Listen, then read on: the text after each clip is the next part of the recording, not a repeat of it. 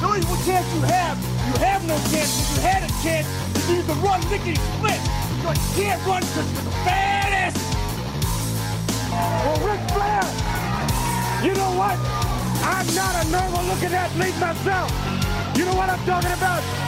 I've been in the gyms a lot. It's a privilege and an honor to walk out with Ole Anderson, Lex Luger, and the Arm tomorrow night. I am not a happy camper. What is Bully Ray's motivation? No, I know he loves sugar. But I check my pocket. I don't have no donuts. I don't have no cheeseburger. I know you love sugar, but I ain't got none.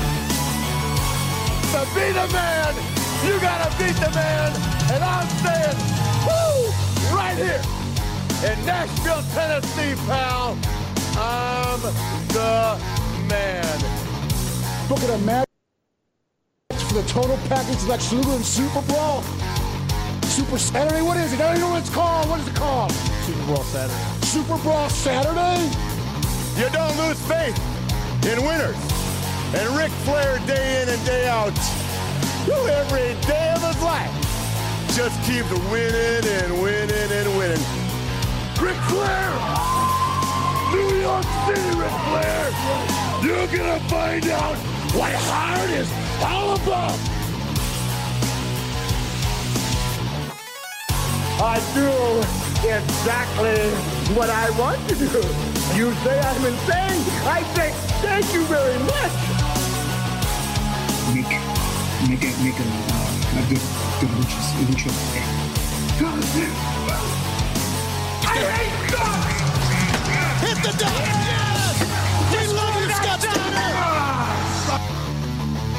Today, woo, I've got the star and profile like never before.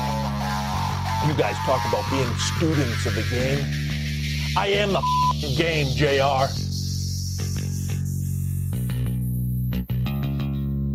Let us pray.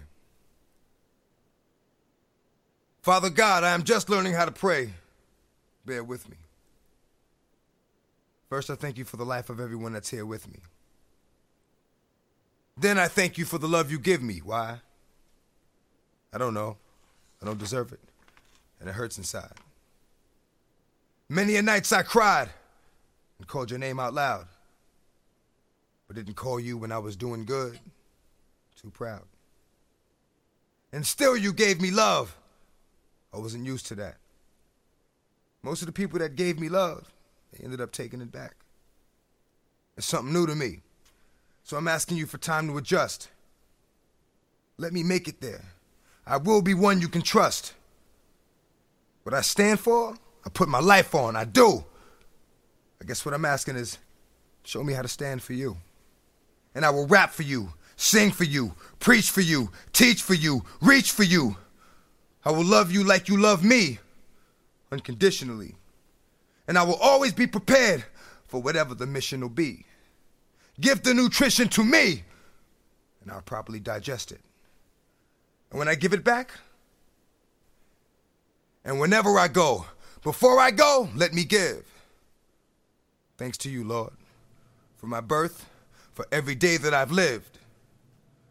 You gave me a love most of my life I didn't know was there. In the name of Jesus, I give you. Wow. First thing I'll say is Smart. That was a great choice for intro. Obviously, we played that because DMX did pass today. There was rumors he passed last night, but it was actually today. And you're probably thinking, Boxman, you hate hip-hop. I know, but I don't hate people.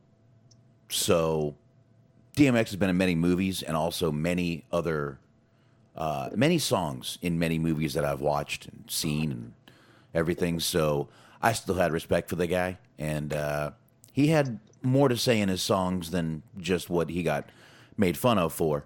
So that's it. But anyway, this is Dirt Sheet Dude. Smart, what is going on? Can say a little bit about DMX there, man. Sure. just a very, very interesting person.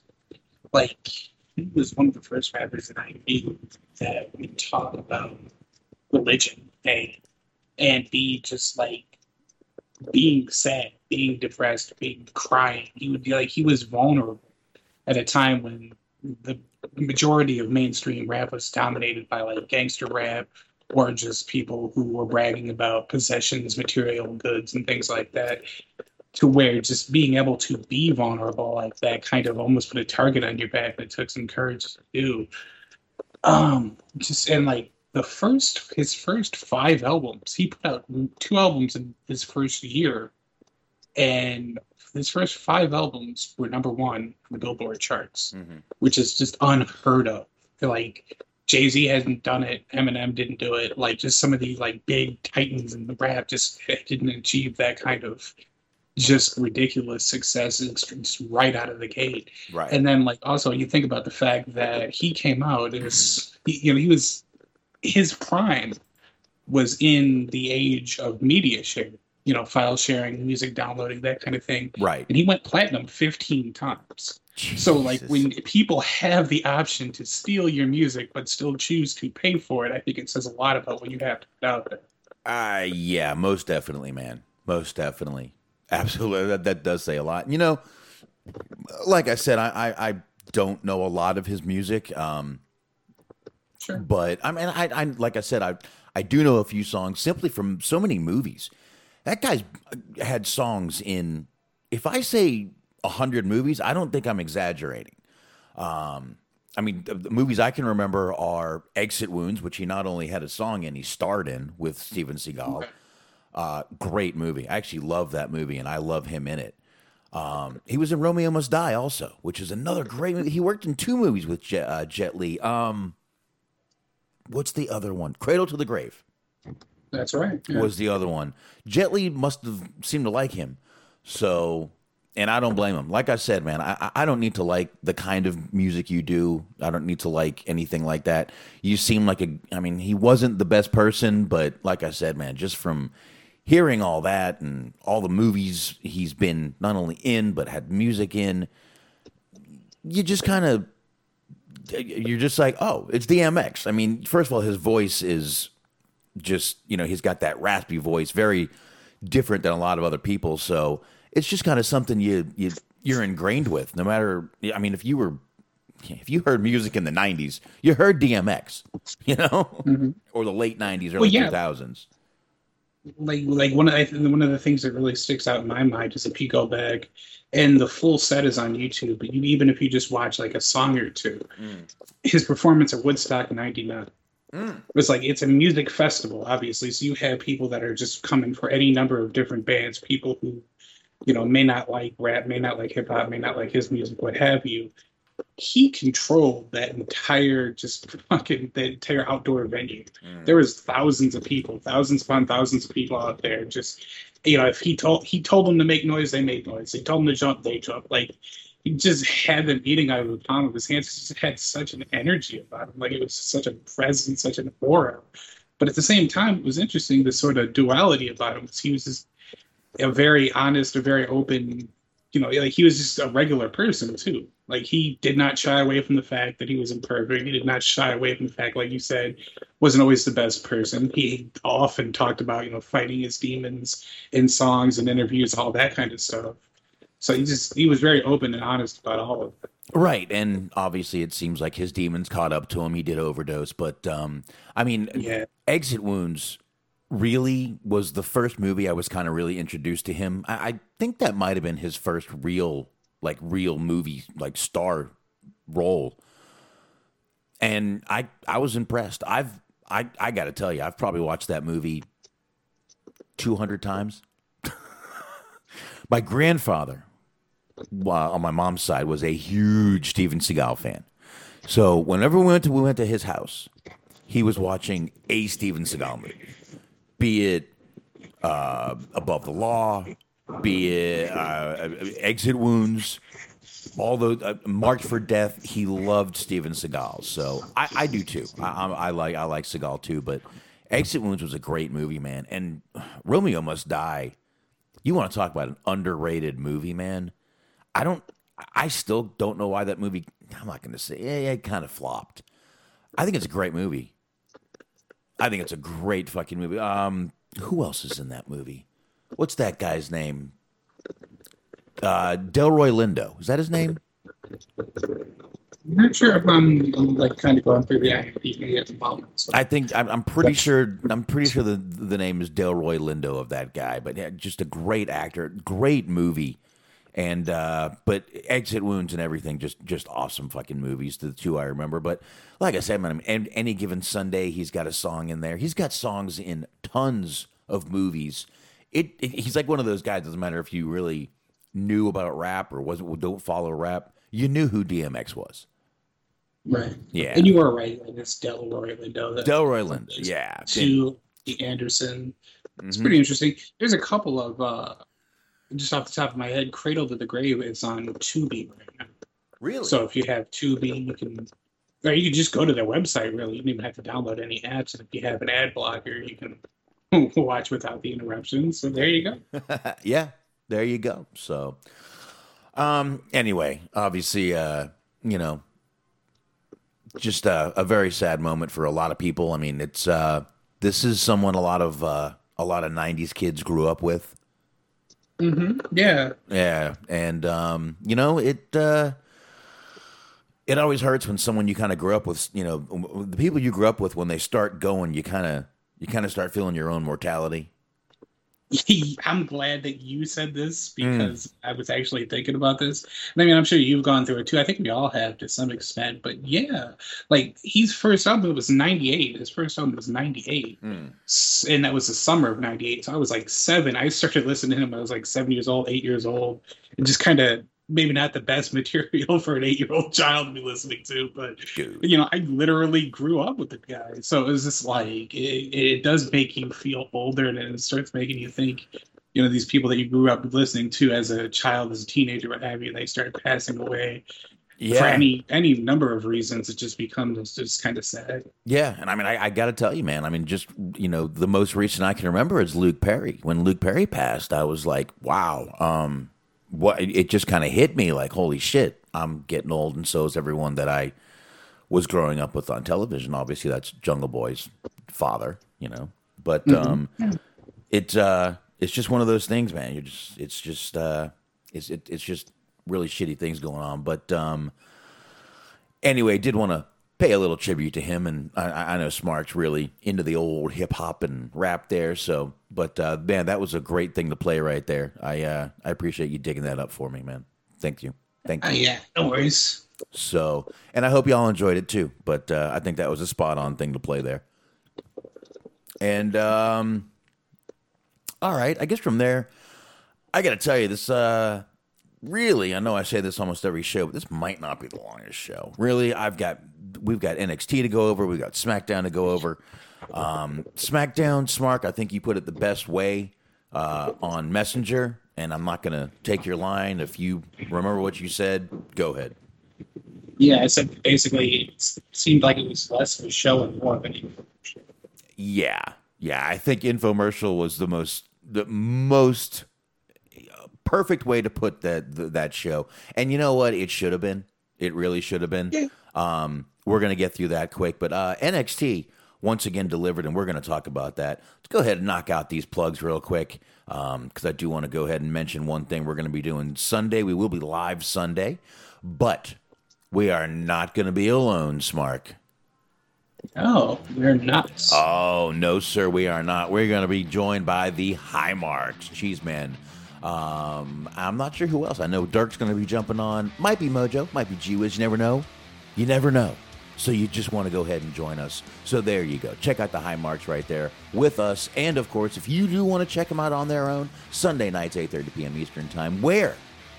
Mixer.com/Metal Mitt Network. That's right, 2 T's and Mitt, Metal Mitt Network. Check them out right there. And, of course, the Bobby Anthem and the Bobby Blades on the Inhuman Experience. They will be coming back. I actually was chatting back and forth with Bobby last night, and definitely they're going to be coming back soon. they needed a little break. Y'all know how that gets. A little burnout. A little burnout. But check out the Inhuman Experience. Go ahead and subscribe, and Smart will give you the rest of those shows with those guys. And the Everything Unscripted Wrestling Podcast, you can find them right there on Blog Talk Radio. You can find them on all the usual podcast platforms. Once again, just go to Blog Talk Radio, start typing in Everything Unscripted. You will see it pop up. And Stephen Milan sharing the shows. Much appreciated, sir. You want to check him out? He's over there reviewing films, Letterboxd, boxd.com/Stephen Milan, 2 L's when you hit that Milan. And you know where to find us. Spreaker, Stitcher, iHeart, Anchor, YouTube. Definitely check us out on YouTube. Spotify, Google, TuneIn, Player FM, anywhere else you get podcasts from. Smart, letter ripster. Yes, sir. Mondays, 8:30 on the Middle Mid Podcast Network. Be sure to listen to Cheese on the Sports of the Cheese Man. And Sundays, 10:30 a.m. on the Middle Mid Podcast Network. Be sure to check out our friends at the Motors, the Machine Guns, last, however, never, ever least, are our friends at the Planet Raconteur. It's a Planet Raconteur podcast with Bobby Anthony, Papa Dave Sincere, and Yuck Nasty. All 16 episodes are available for your listening pleasure. Be sure to subscribe for season 2, and hell, even season 3. There'll probably be a season 3. You want to go ahead and be super ahead of the game. And then once you just go ahead and subscribe right now. There you go. Hit that button, subscribe. And I do want to let everyone know, Smark will have himself a nice new microphone set up coming up Tuesday.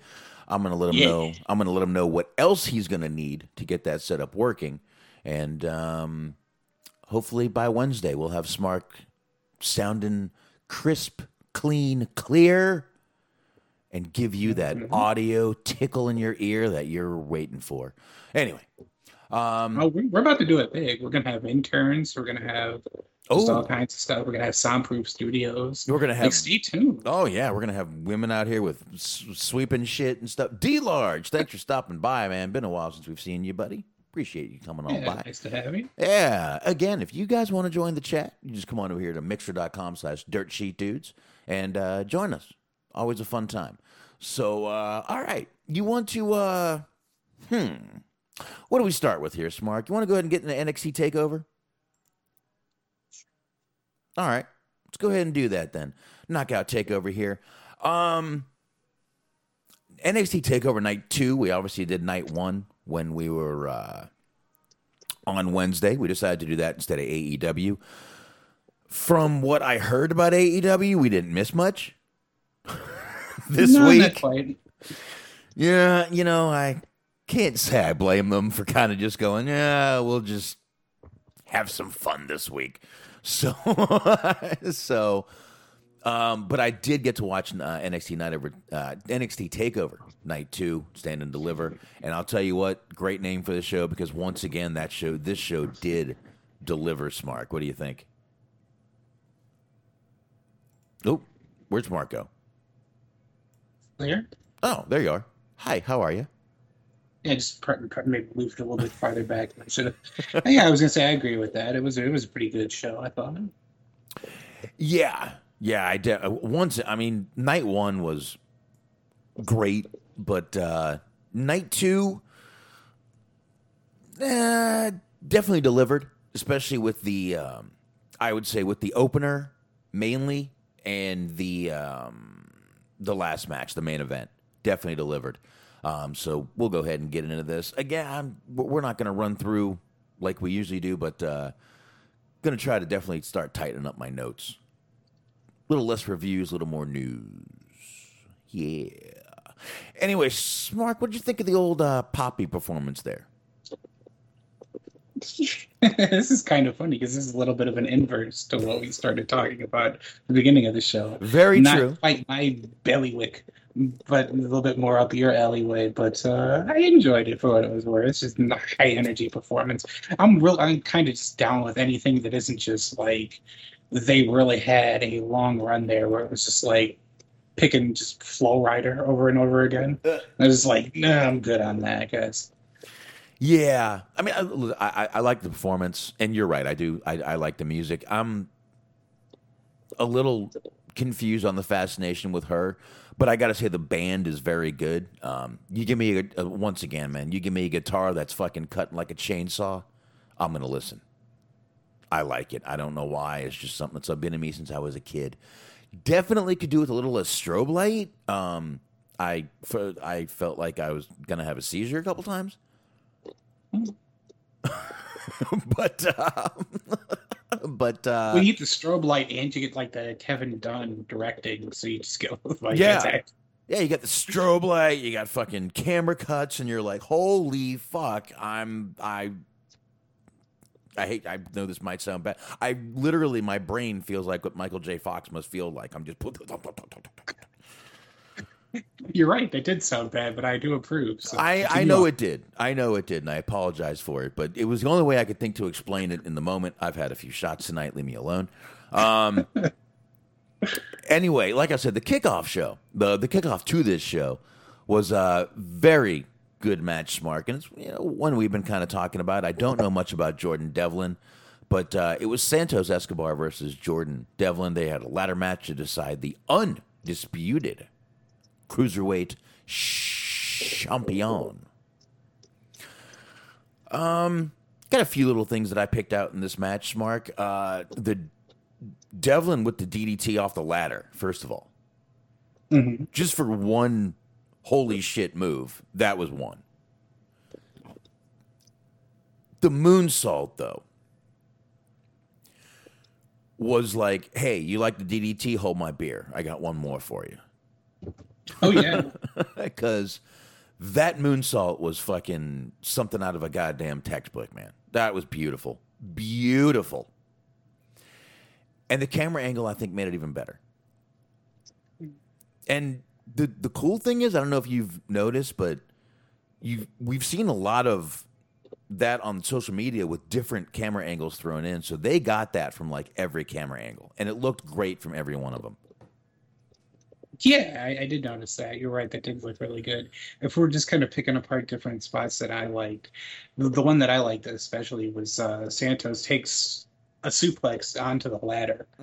And it looks nice that they're in the right position to film it, too, because he takes the suplex into the ladder. He looks up at the camera and just goes, ay, cabrón. He is not having fun right now. He looks like he is in pain.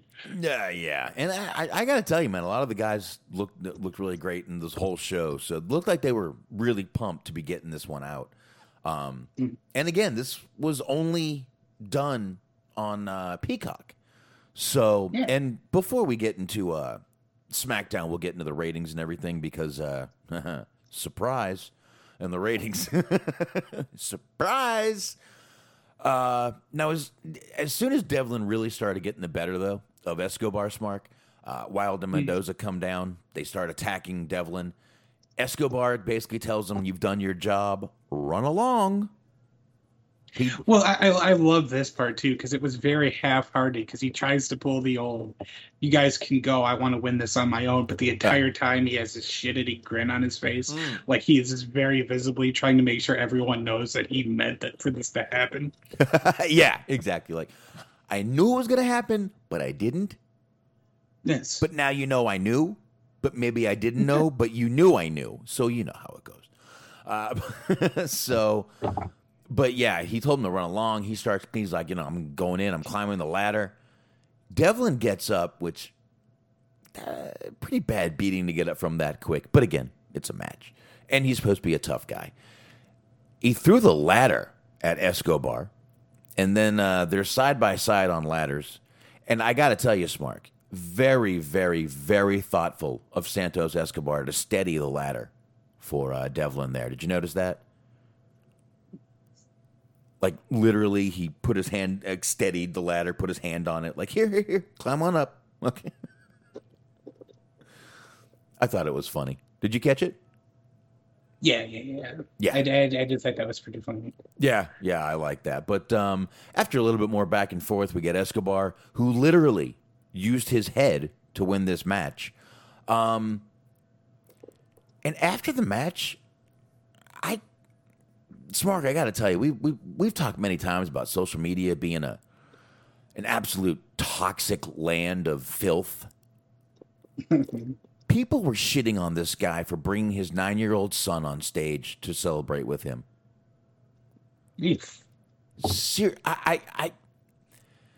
Sometimes I go on social media and I'm like, people are just awful. And then sometimes I go on there and go, God, they're really awful. And they can't get any worse. And then they get worse. And if I recall correctly, he was wearing a mask. Yeah, so everyone's like, oh, look, they're doing the Brody Lee Jr. thing. Look, what is he? -1? Oh, my God. I like how they have the market cornered on having children. Yeah. Yeah. I mean, look. Which I will actually say, I found a GIF, and I can post it here in the Mixler chat, of when he was, I believe he was in AAA before this. From a AAA match where his son came into the ring after a match that he had won. And this was like well before the, Brody Jr. thing. So technically, you want to be like a dickhead about it. He did it first. Right. Well, there you go. And you know what? I even saw this. Well, he's a heel. He shouldn't be bringing kids up there. Okay. Can a heel not be happy once in his life? Can come on. We've watched how many movies, it's a bad guy. Even the bad guy has a good day, is happy sometimes. Let him, especially if there's children involved. Can we calm? Yeah, and he's a heel. Yeah. Like he's a heel kind of like in the same way that Bret Hart was. Okay. Whereas like he's a bad guy, but like, he preserves Canadian history or whatever, so people in Canada like him. Escobar, his whole thing is that he's trying to, protect the integrity of Lucha Libre and all that. So, like, it make the people that are within his inner circle, pun not intended, but the Legado del Fantasma group, he's cool with them. He cares about family and all of that. Just because he's a bad guy doesn't mean that he doesn't like people that are within his, reach. Well, I mean, just because he's a bad guy on television doesn't mean he's like a bad guy to his children. Right. So I don't know, man. Toxic and hateful. That's all social media has become lately. But anyway, let's just move on before I start getting mad at fucking Twitter and Facebook. We get MSK backstage, literally acting like two excited school children. But I don't know. I thought it was funny. And these guys are told that Drake Maverick and Killian Dane Smark are the #1 contenders. And the Smark, I only have one question for you. And it's only one word. How? Well, actually, as a matter of fact, to answer that question, they had a pre-show match. Oh. And they won the pre-show match. This was a pre-show for the because they had two different pre-show matches. Oh, okay. The first night was Zoe Stark and what's her name? Girl with the thighs, Toni Storm. I'm gonna have to hit YouTube after this show. Right. So yeah, there was that one, and then they the next night they ended up winning a tag team match for the #1 contendership. So now Dane and Maverick are the #1 contenders, and there you are. All right, they haven't won a match in months. Win one match, and there you go. It's like magic. Pretty much, yes. Oh, it's magic. Never believe it's not so. I still say he says my dick in that song. But anyway. Oh, it's my dick. There you go. Heck, I could see that. I mean, it's a wand of a sort. Oh. Yeah, you never heard the Patreon show me and Sheen did on the old misheard lyrics, I guess. There you go. I've got I think this was during the time when I had sort of vanished on the face of the earth. I still have that. Maybe one night I'll dig that up and we'll go through it a little bit. We'll cut it up and go through it. But anyway, Smart. We get the NXT Women's Tag Team Championship match after this. Now, Smart, this is one match me and you completely disagreed on, and you were right. I was. You were, sir. You picked Shotzi and Ember to go ahead and retain. I thought they were going to do the whole drape the way in gold, but I was wrong. Shotzi and Ember did retain. Really good competitive match. Good spots from pretty much all the women in this match, as far as I'm concerned. But yeah, I think so too. I really enjoyed it. The one thing that sticks out, it's kind of shitty for me to say that I enjoyed it, and I'd be like, well, here's the one thing. Did you see that dive that Shotzi did? She basically just completely. I felt bad for her. I was glad she was okay, but she completely overshot both of her opponents, and like they tried to catch her, but she just straight up just kind of ass over tea kettle went over them and just landed hard on the floor. I was glad she was hurt. And just got up like nothing happened, man. Mm-hmm, Tough chick. By the way, I did like the pigtails. I just want to say. Yeah, pigtails are nice. Wasn't in my notes, but something I remembered. Ooh, wow, she's a pretty girl, man. She really is. But like I said, good match, and Smart, you got me on that one, man. You got me. Yes, she actually also. This is like new as of like 8:00 today. She released a music video. It's her, Scarlett, and somebody else that's in like NXT, but I'm just not terribly familiar with, so I really can't tell who that was.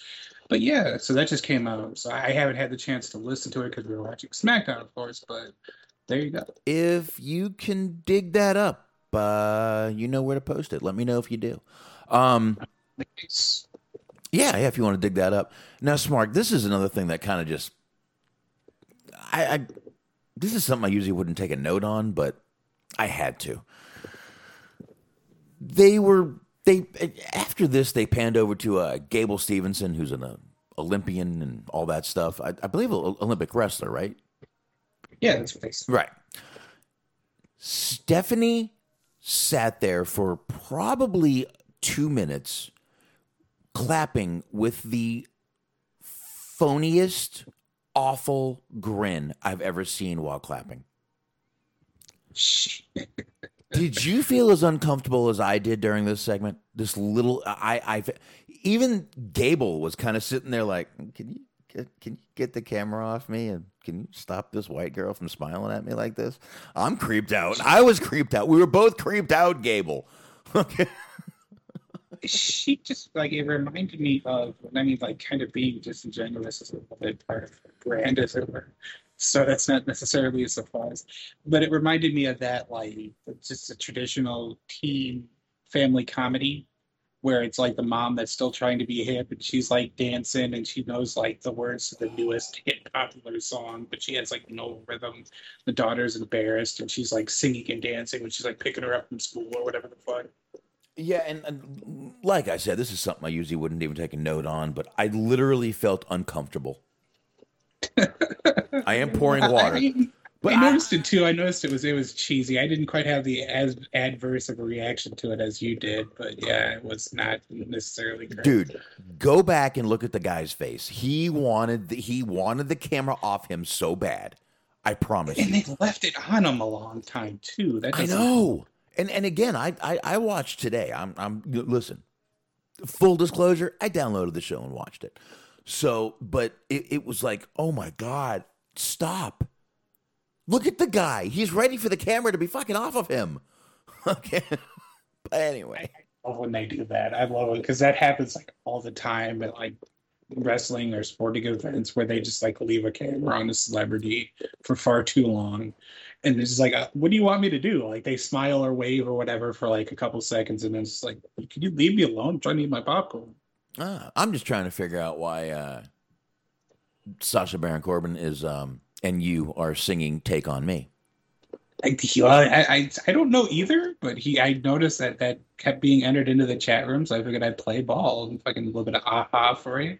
Take on me, take on me, take me. Oh God! All right, when we start singing, we're going too far. Let's just stop.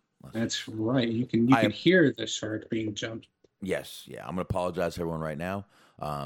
Jesus Christ! If I had a motorcycle, I would literally jump a shark right now. Boy. I've been, you know, it's funny. I've been actually thinking about getting a bike to go to work. I'm only 15 minutes from the job, and just got to figure out how I'm going to get the kid to school without everyone looking at me like you're a dangerous, awful father. I was going to suggest you just got Kate and get so that probably. I could just wrap. What I could do is just wrap them in bubble wrap every morning. Mm-hmm. And then, you know, I mean, you know, obviously I'm in the packaging business, and then bring them to school on the front of the bike, and just, you know, maybe just unroll them when I get there. Maybe that'll. Like you're rolling out a red carpet almost. I like it. All right, kid, to the left, go. Okay. Roll, roll. All right, those ballet lessons are paying off. Here we go. Okay. Mm-hmm. Oh, FYI, I did come across that video and I sent it your way. Oh. So there you go. There we go. Dustin messaged you. All right. Oh, shit. Sorry about that. That actually happens quite a bit. Here we go. Let's do this. Let's go ahead and, yeah, why not? Let's go ahead and play this now. This was Shotzi, Harley, Scarlett Bordeaux, Shotzi, and Harley Cameron. So let me get this loaded up. Hopefully we don't get any lag on it. Now, I can say I have not heard this or seen this, so if it's bad, this is not my fault. It's called Indestructible, the official music video. If it locks up, just give me a minute. Oh, wow. Oiled breasts.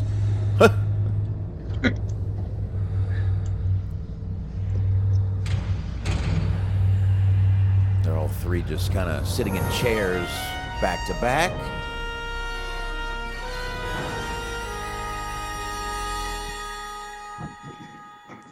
Heart says you are failing. Harley is like Eva Marie Now it's time to choose plus the one you listen to. They said you will never make it, but who says that rough seas are meant for sailing?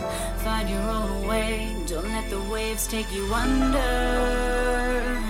Bring on the storm, cause I'm a fighter. Shotzi. I've been to hell and felt the fire. It made me stronger. It made me indestructible. They don't believe I'm from a way back. Keep me while I'm down, I'll be right back on the ground. 10 times stronger. Cause I'm indestructible. All right, we're gonna get a copyright either way, but I'll tell you, not what I expected, but Yeah. I'll tell you that that Harley Cameron is like what they really thought Eva Marie could be. She's got the red hair, and a lot more stacked. I'll just say that. So Diverse portfolio, as it were. I would expect her to be very, very, very, very, very prominent soon, is all I'm saying. Let's just leave it at that. But not what I expected, but not bad. I kind of like it, actually. Nice. Yeah, no, it's not bad at all, actually. I'm surprised. I thought it would be something that we could laugh at, but it's actually pretty good. Yeah, actually really good. So we'll I don't know, see what happens with that. But like I said, that one girl I definitely see being pretty prominent.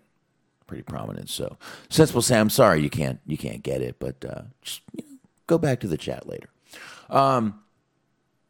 Really, you can't access the link in the chat?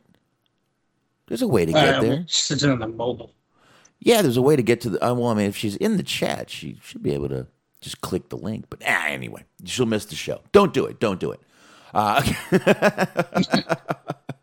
Save it for later. All right, we'll get back to NXT TakeOver here. We get the Bronson Reed Johnny Gargano match here. Smark. Well, we both got this one right because we both figured Johnny Gargano was going to win this one, keep the gold, and he did. Nice entrance for Johnny with the Iron Man vest. I liked it. Theory's down there. Theory, I thought Theory was going to be a bigger part of this match, but really he was basically like not even a part at all. No, not really. I mean, he caused a momentary distraction, but that was about it. Yeah, really, that was about it. I felt this was kind of the classic big man versus the smaller underdog match.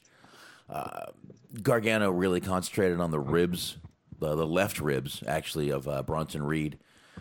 But I got to tell you, Bronson selling submission moves to Gargano did look a little ridiculous. You think? A little bit. Yeah, I mean, it kind of reminded me of.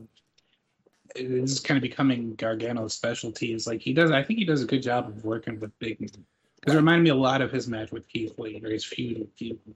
Mm-hmm. And he does a good job of selling for their moves, but then also not looking like he's out of his element or he's out of his depth. Like he actually looks, for the most part, like he can compete with these bigger guys, which he's going to need if he goes elsewhere. He goes to Raw, goes to SmackDown. Compete, yeah, but getting him in, I mean, submission moves are like, just doesn't seem right for a guy the size of Reed to even let a guy the size of Gargano, and obviously, not real, but to even let him put him in submission moves.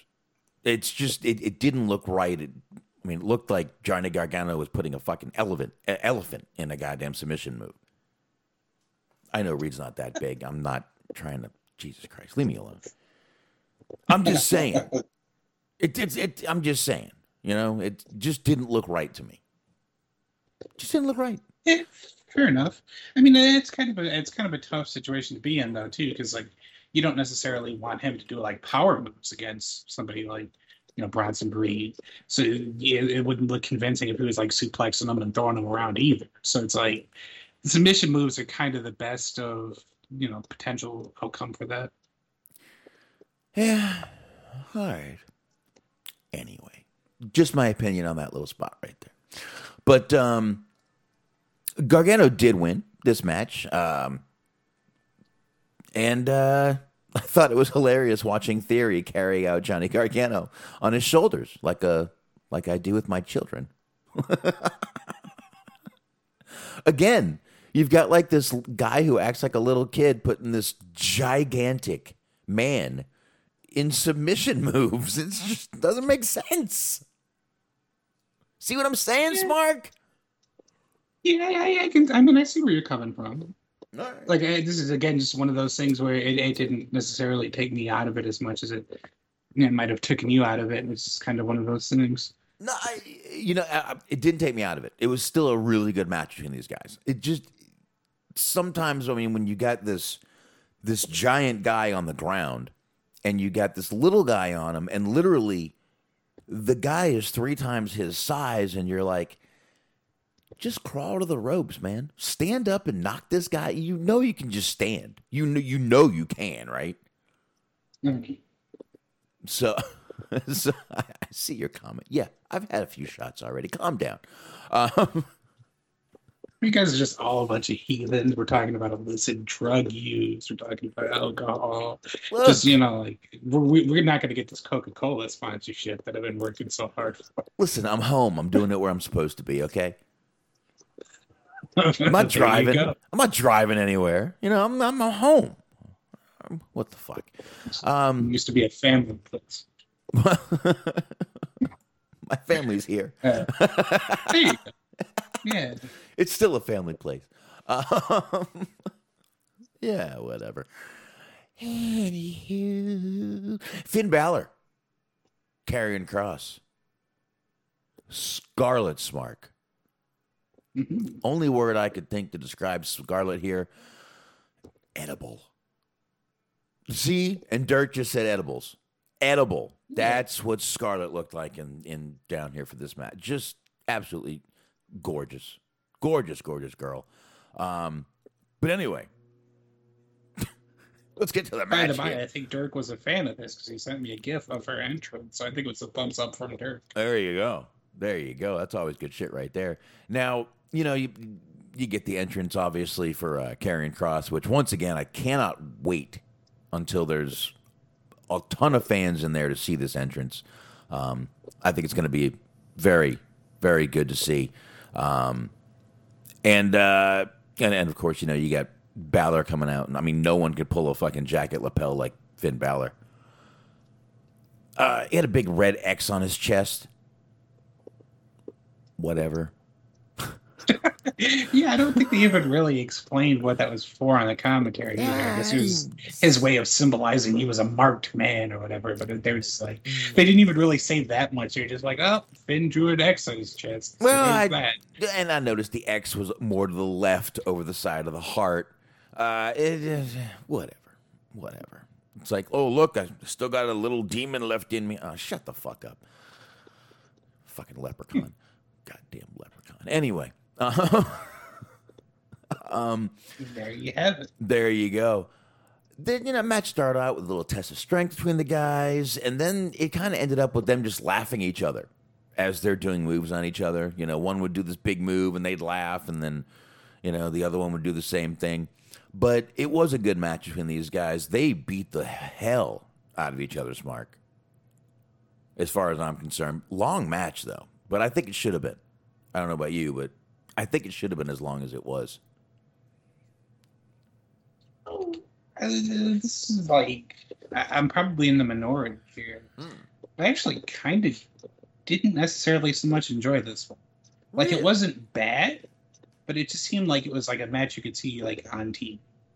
It just didn't really feel like necessarily a takeover quality match. And like they set up the story on commentary that, the longer the match goes, the more prone that, Balor is going to potentially be the one that's his strong suit. Cross will be weaker because he's more of a built guy. So it's harder for him to keep his muscles flowing and all this kind of stuff. But like it never really seemed like it played out. There was never really a big like moment, like a big spot, a big move that kind of made things feel different. Like especially in comparison to like we just got done talking about that ladder match and the match we're going to talk about next, where there were just like these big moves that just made it feel like special and important, like it was a big time pay-per-view takeover type match. I just don't think we got that here. Yeah, I can't disagree with you there. But I mean, wow. I'm trying to think of where to even, how could I even counter that? And I got to tell you, I don't think I can. Like I said, it wasn't bad. It just felt kind of like an ordinary, like you could see it on regular NXT television. Yeah, I mean, you're right. There wasn't the big spots that, you used to see in Finn Balor do.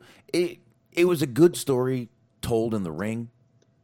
But I could see where you're going. It just, it didn't have those huge, spots a lot of times. Cross just kind of did what he did, did what he does and just kind of played the big guy that's got to beat the shit out of you.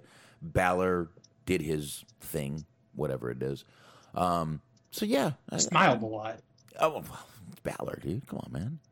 Like, I mean, literally, that was a part of the match, was he kept smiling to prove that he wasn't afraid of him. Yeah. But then it just never really went anywhere from that. There was a cool, I will say this, to just not completely be negative and be bitching and whining a moment at the time. I like how Cross countered the pinfall into, like, the straitjacket, like most scenes. The little, like, float over or whatever was real nice. I'll give him credit on that one. Right. And this is something that me and you talked about Wednesday, that when we did predictions, that Balor really hasn't moved that needle. It's not going to hurt to put it on someone else and see if they do. Right. And especially, let's just go ahead and do this right now. Go ahead and bring up these ratings real quick. And obviously this NXT did bring in some great ratings for, these guys. Once again, this is their last show that they're going to be doing, before they go to Tuesdays. And I just want to bring this up just to remind everyone, this show, this first night, the first night was broadcast on Peacock also. Right.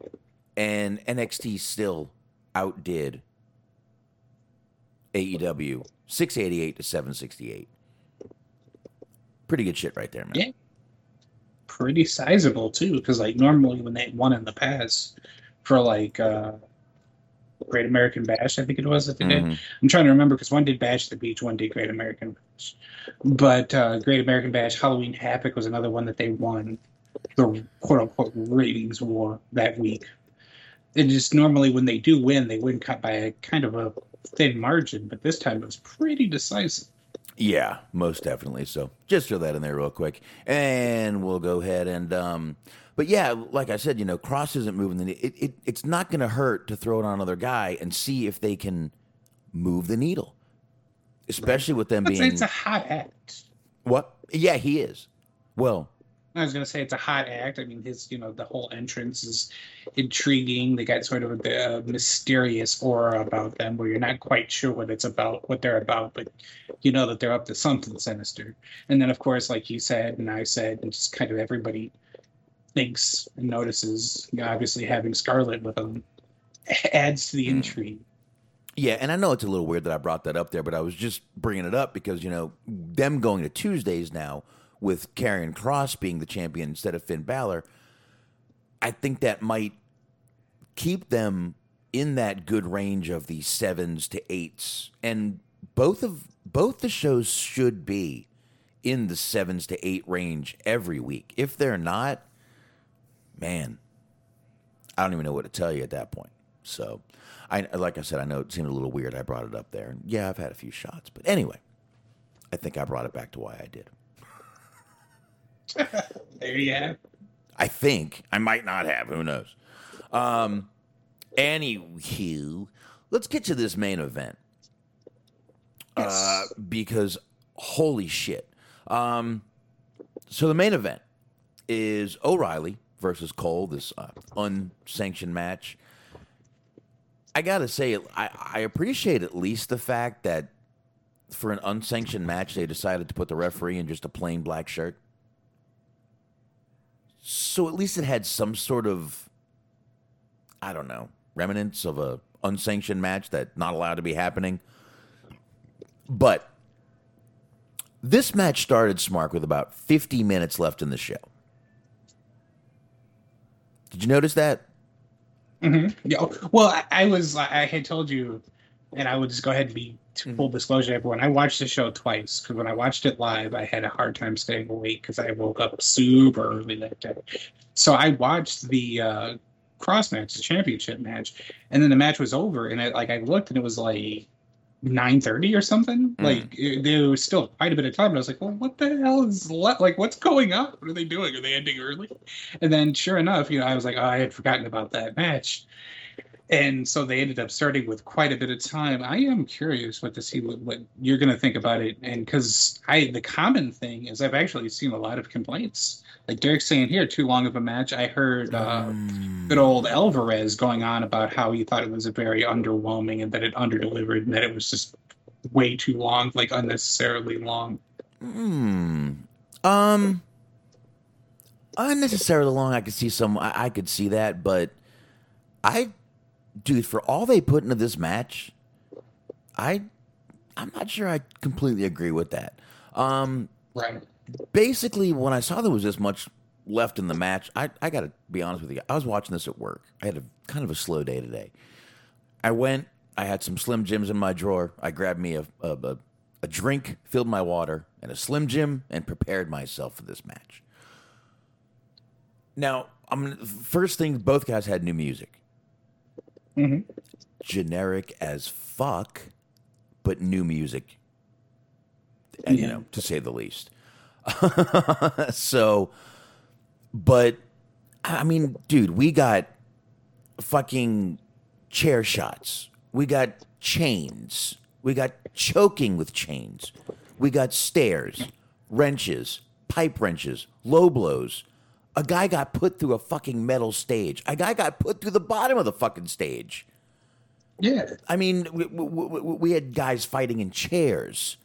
And, I mean, it really too long for all that? Yeah, I don't at all agree with the assessment. Basically, the argument was that it was one of those where they made it long so that people would say it was a good match. Because, and I do agree with this philosophy that there's a lot of times where people will just say that the match is good if the match is too long, even if it's just a lot of just boring, really slow paced. Words are hard sometimes. Slow paced plotting type stuff. But I don't think this was something that was long just for the sake of being long. This was the culmination of a story that they've been telling for like 3 years or so. Like they put a lot of effort into the Undisputed Era. They made sure that they were, look strong almost the entire duration of their run as a faction. And now you have the sort of top 2 members going at each other. So it makes sense that they're going to have this long, drawn-out battle because it's a matter of pride. Neither one wants to give in to the other. So they're going to be fighting for a long time. They're going to be going through all these, tremendously devastating-looking spots. And so it's not just a matter of, you have, say, Adam Cole versus Kushida, and they have a 2-hour match. I would be like, what the fuck to that? But yeah, there's actual reason why they're going at each other for the amount of time that they went at each other for. Yeah, and I mean, there was 15 minutes left when it started, but they had the entrance for both of them. Like I said, new music and shit. So we were down to probably about, but by the time they did the, entrance and the introductions, we were probably down to about a 40. You know what? I should probably jump on, how long exactly was that match? Let me jump on Wiki real quick, type in the old NXT. Stand and deliver. And let me see exactly how long that match lasted here. Right here to Wiki. Give me 1 sec, guys. Thanks for working with me. Night 2. Night 2. That match lasted, it was 40 minutes and 19 seconds. For all we saw in that match, I don't agree with Alvarez at all. I really think that this match did its job. These guys did everything but slice each other open and have a death match. Mm-hmm. And I enjoyed it. I thought it was, dude, I got to tell you, I had to calm down after this fucking match. There was an intensity to this match that needed to happen. Kyle O'Reilly needed and deserved to win this fucking match after the whole thing that went on. I think I see Cole coming up to the main roster soon, which good luck to him in the middle of what, I mean, you really don't have a gimmick, dude, so happy loss in the shuffle to you. And O'Reilly, I think, is going to be I got to tell you, you look at Balor, you look at O'Reilly, I kind of see the same kind of progression, and I just think he could be that face of NXT also. Potentially, yeah, I could see that. Yeah. You're not wrong with the Cole thing, but it just all depends on whether or not he comes up when there's fans. Because he doesn't necessarily have a gimmick per se, but he has a lot of interactive opportunities for the fans to chant his catchphrases and whatnot. And sometimes you can get by on that for a pretty long time. Yeah, but that's great. But what are you going to do? Go out there and have a good match? You know how many guys can go out there and do that now in 2021? This isn't fucking. Sure. I mean, this isn't the 90s, the mid 90s where having that 5-star match is going to get you over. No one gives a fuck anymore, man. I'm sorry. We see him. It's dime a dozen at this point. And I'm going to tell you. I've said the same exact thing a couple of times. The only thing I will say about that is sometimes it's just a hard guessing game to play. Because I think you said, a lot of people said that EC3 was going to do great because he was exactly what they wanted.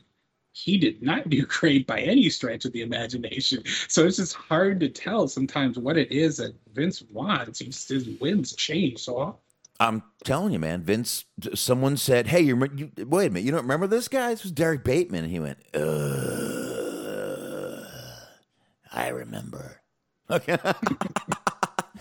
Him and Caitlyn, I remember.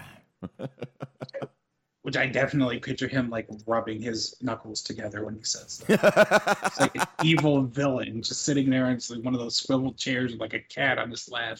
Like fucking Dr. Claw from Inspector Gadget. Oh, I remember him. Thought we got rid of this fucking guy. Mm-hmm. You mean the C stands for Carter? Where have I heard that? Ugh. I don't know. EC3 was in that 24/7 purgatory. They should have left him in NXT. They should have left him. They just should have left him. But, Anyway, I don't know, man. I thought that fucking main event really wrapped up that show good, and I thought it wrapped up the whole takeover Stand and Deliver well. And I don't know, man. I don't have the complaints that and I didn't see that online as much as I guess you did. I guess I follow different people, but I thought they fucking tore the fucking house down, man. I agree. It's not a thing where it was just like it was like side headlock for 20 minutes and then another side headlock for 20 minutes. Like everything, there was a good pace to it. Like one thing led to the next thing. They were constantly setting up what the next big move, the next big moment was going to be. There was never a significant lull in the action, it felt like. Right.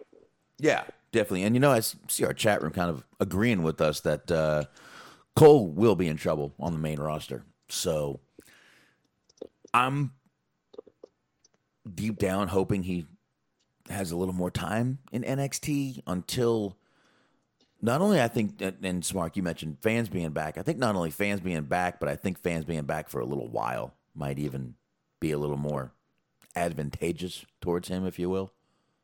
Sure. So I don't know. We'll see what they do with him from here. But I mean, there's nowhere else to go. If they even, I'm going to tell you now, if they even try to continue this feud, fuck NXT, because this feud has nowhere to go from here. Nowhere.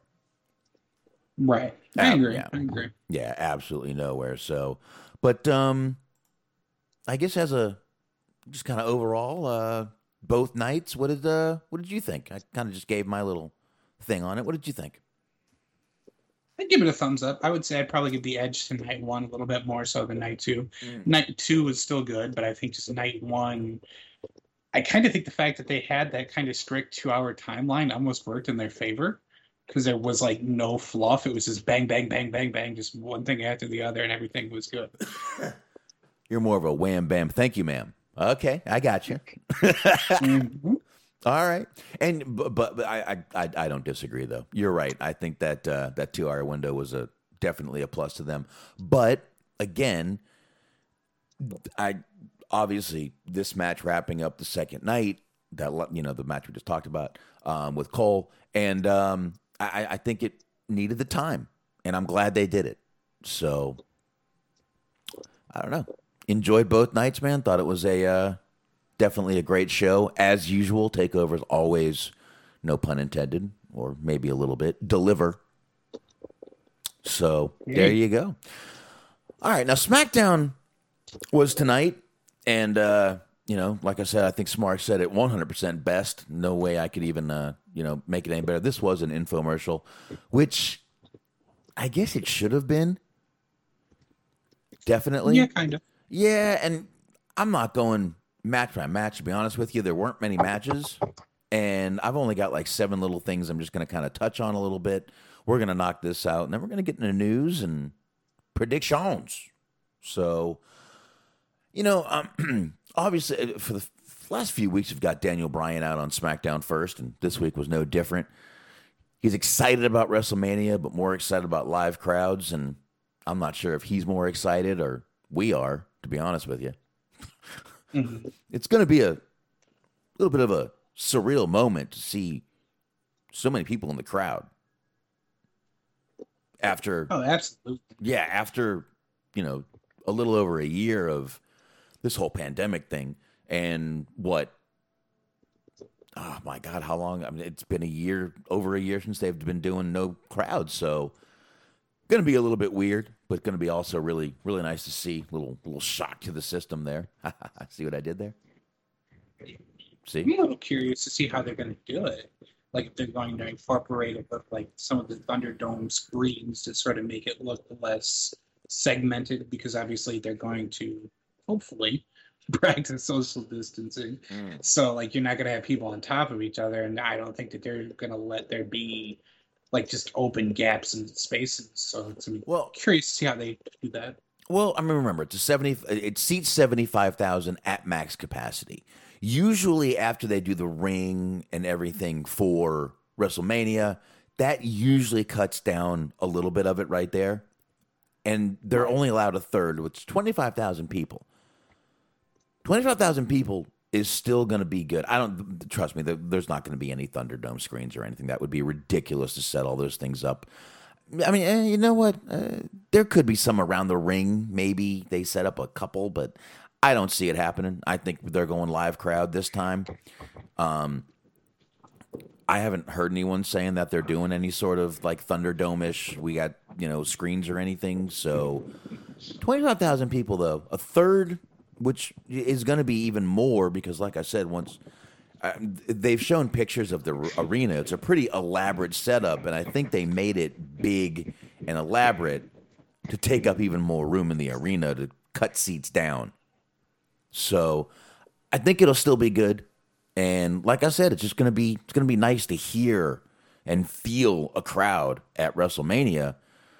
And let's face it, man, last year, I'm not saying it was a bad show, but that was just not a WrestleMania, No, it felt very different. And I mean, it was, but they were only a couple of weeks at that point into, during the pandemic. Right. So they were still trying to figure out what it is, how they wanted to, present their shows. Mm-hmm. So they hadn't really figured themselves out yet in that regard. So yeah, it didn't feel like a WrestleMania. I will agree with that.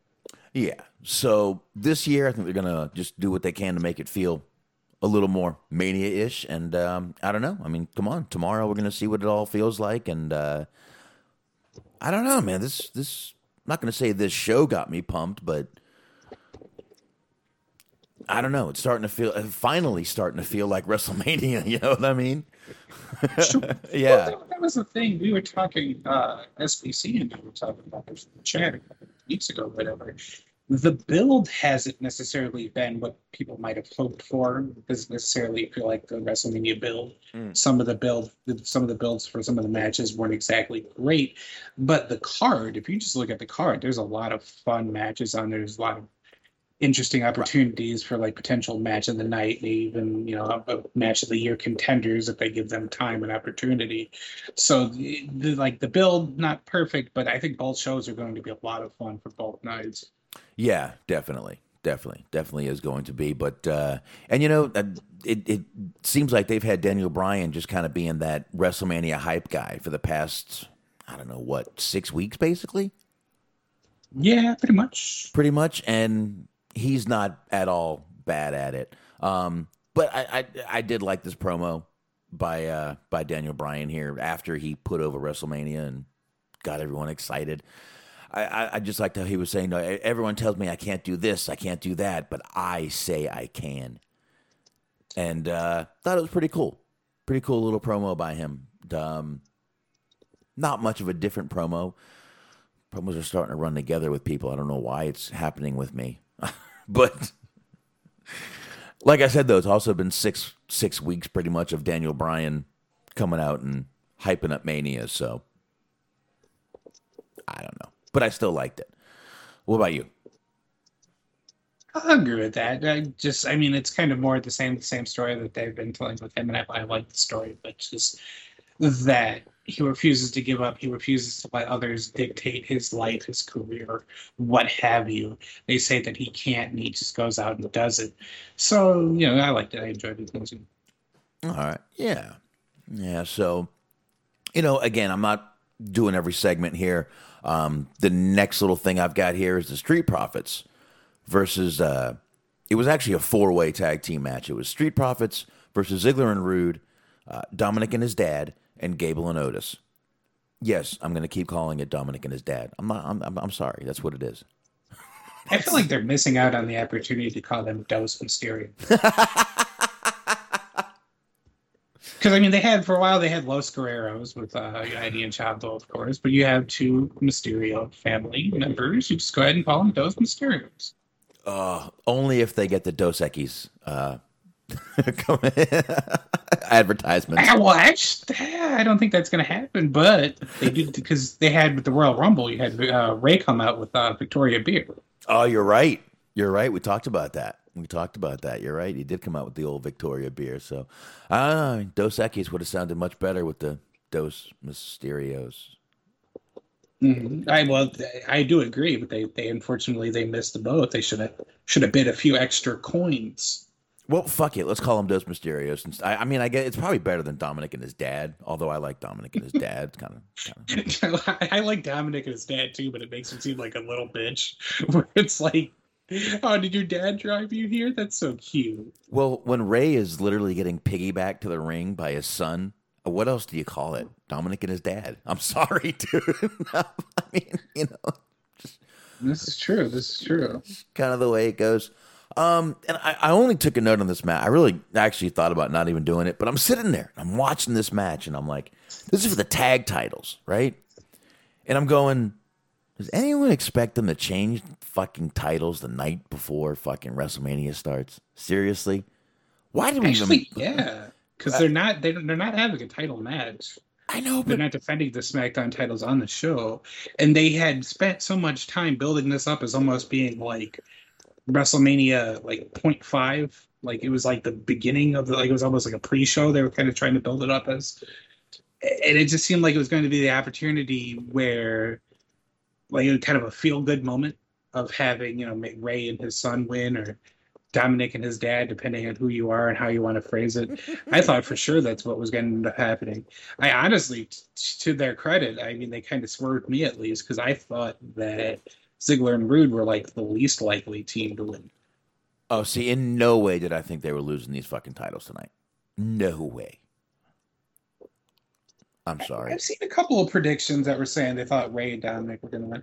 I was kind of hoping for Gable and Otis, because I just like that pairing, and I think they could do something with those belts, but was not to be. Yeah, I honestly never once thought that they were going to fucking win.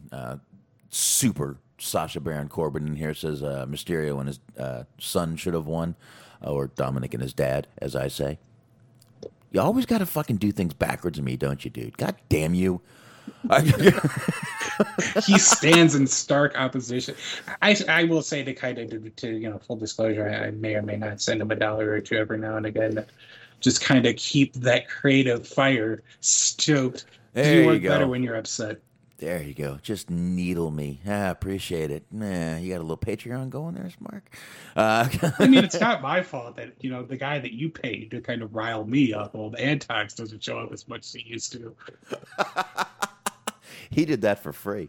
And I appreciated it, every moment of it. It was a public service. Absolutely. But anyway, we'll just get past that. But I don't know. Like I said, I never thought they were losing one for 1 second. Now, we get this little thing a little while into the show with Big E. He's in a barber shop doing this little video promo. And then he's outside and he's in Tampa. And I miss Florida a little bit, Smart. I really did. I started missing Florida a little bit. But it was kind of a double as like a Florida tourism ad. It was kind of selling me on it too. It did look nice out there. Now, I'm going to say this one more fucking time. Big E is going to be big money for this company. I'm telling you right now. I'm telling you, if they get the fucking balls to pull the trigger on this guy and let him just go out there and be him and put that goddamn fucking title on him, that fucking championship, I'm telling you, money. That guy will be printing money for WWE, as far as I'm concerned. I'm going to post in the mix. I do agree, and I don't want to take away. It was a good promo. I enjoyed it. And I think it's the beginning of something, no pun intended, big for him, because I do think he's a very marketable single star. And I just like the idea of him kind of explaining the significance of the town, it being his town, his barbershop. He played football, the high school all-star game, he was saying, in the Raymond James Stadium. So he's like familiar with the area. It's important for him to win on his turf, which almost makes me want to pick against him. Because I know that's how WWE likes to do things, the old lose in your hometown special. But what I was snickering at while you were reading was I was trying to remember the name of the barber, and I looked on Twitter to see if I could find it. And somebody posted a photo of Big E in the barber chair, and then from the same promo, him walking around, by the water. and he has an like his lineup on the back of his neck is uneven, and they print. You are literally in the fucking barbershop. He might have done that before the barbershop. Yes, it might have not been shown sequentially. You people. See what I mean by just toxic assholes? It is funny, though, because it is pretty uneven. I didn't notice it, but it gives me a nice little snicker. My God. Fucking picky little bitches.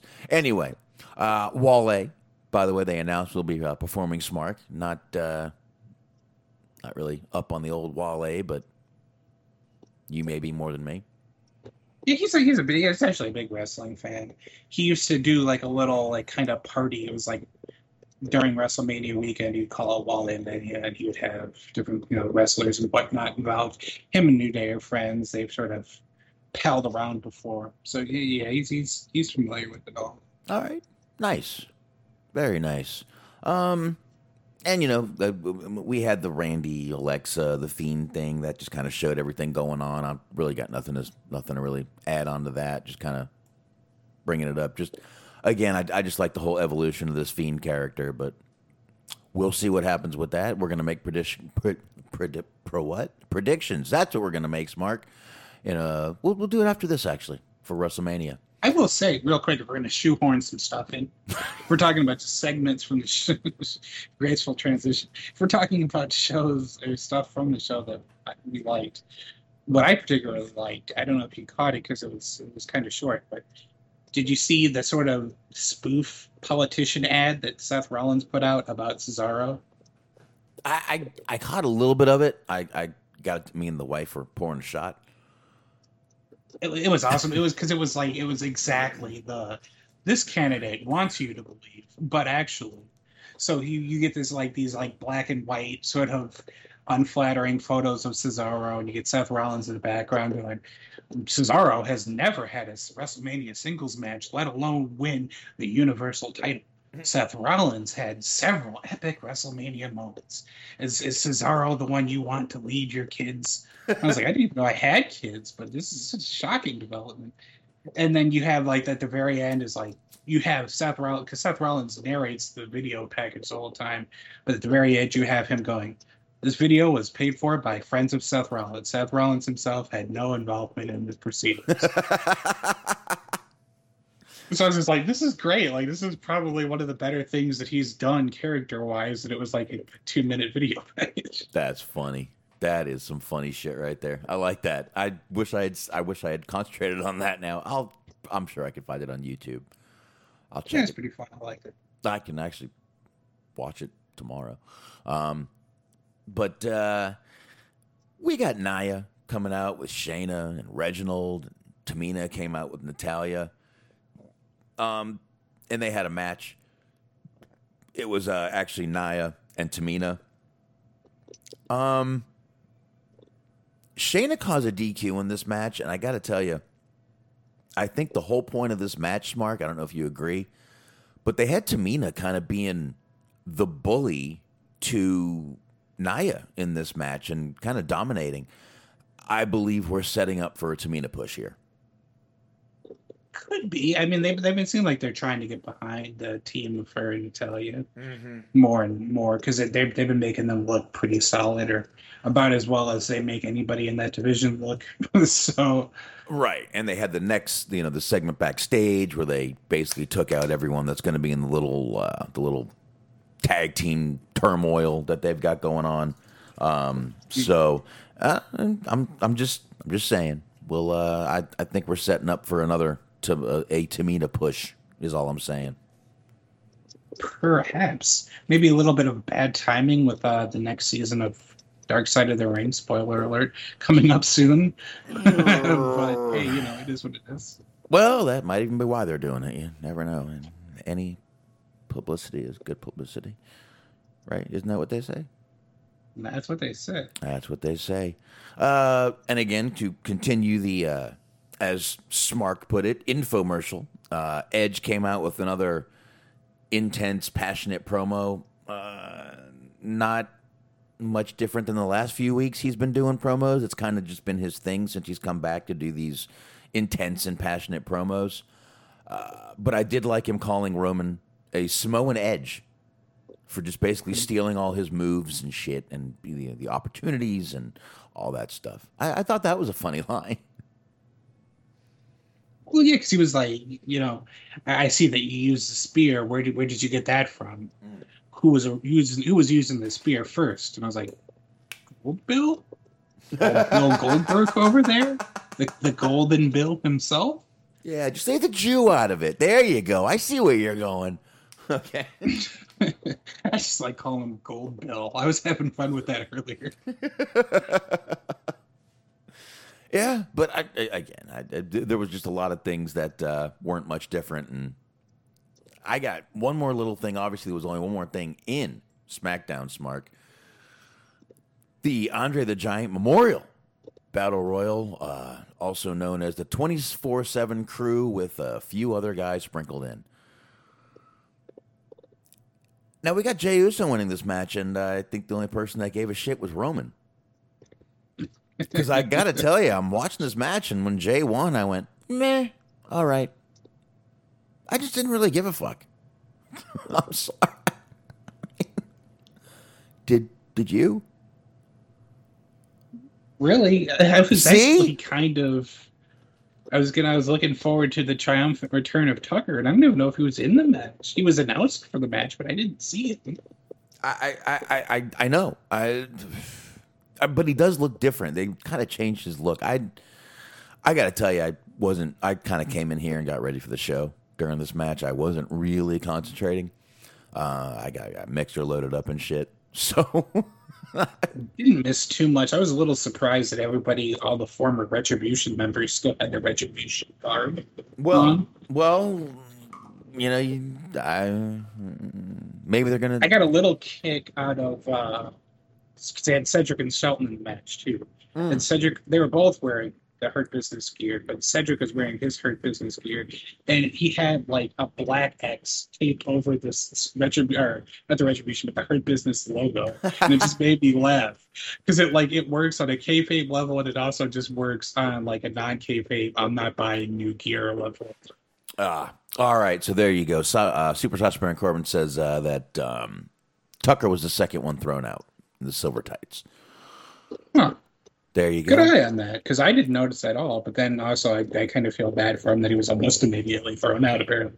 Yeah, there's that. But anyway, like I said, Jey Uso won this match, Mark. Roman and Heyman come on down, and we get the Roman promo. Once again, just... You put it best, infomercial, and that's what it should have been. Coming out there, just, talking and saying that he makes people, he turns, basically chicken shit in a chicken salad. And, looked at Jey. He's like, Jey, who made you the man you are? And he's like, you, I think. Yeah, right. Is that the right answer? You. Yeah, you. So there you go. Mind you, that was the first match that he's won in 12 matches. So I'm not sure that I would want to take credit for James.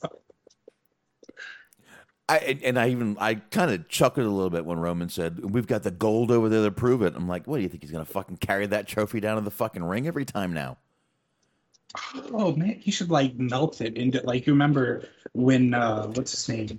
Mo turned heel and he melted the fucking urn. The Undertaker's urn and made it a necklace. That's what Jey Uso should do. He should make the Andre the Giant Battle Royal trophy into a necklace or a bracelet or something like that. There you go. Oh, big fat chain. Mm-hmm. Yeah, I like it. I could see that happening. That'd be pretty fucking cool right there. So, all right, that was SmackDown. Well, I give them credit a little bit for I'm a little surprised that they didn't do a big pull apart type brawl for the end to the people in the triple threat match. I was kind of surprised that they just closed it on a promo. It was kind of a non-conventional way to go about it, and it's kind of interesting. I kind of liked it. But it was a Roman promo. It was. They love the Roman.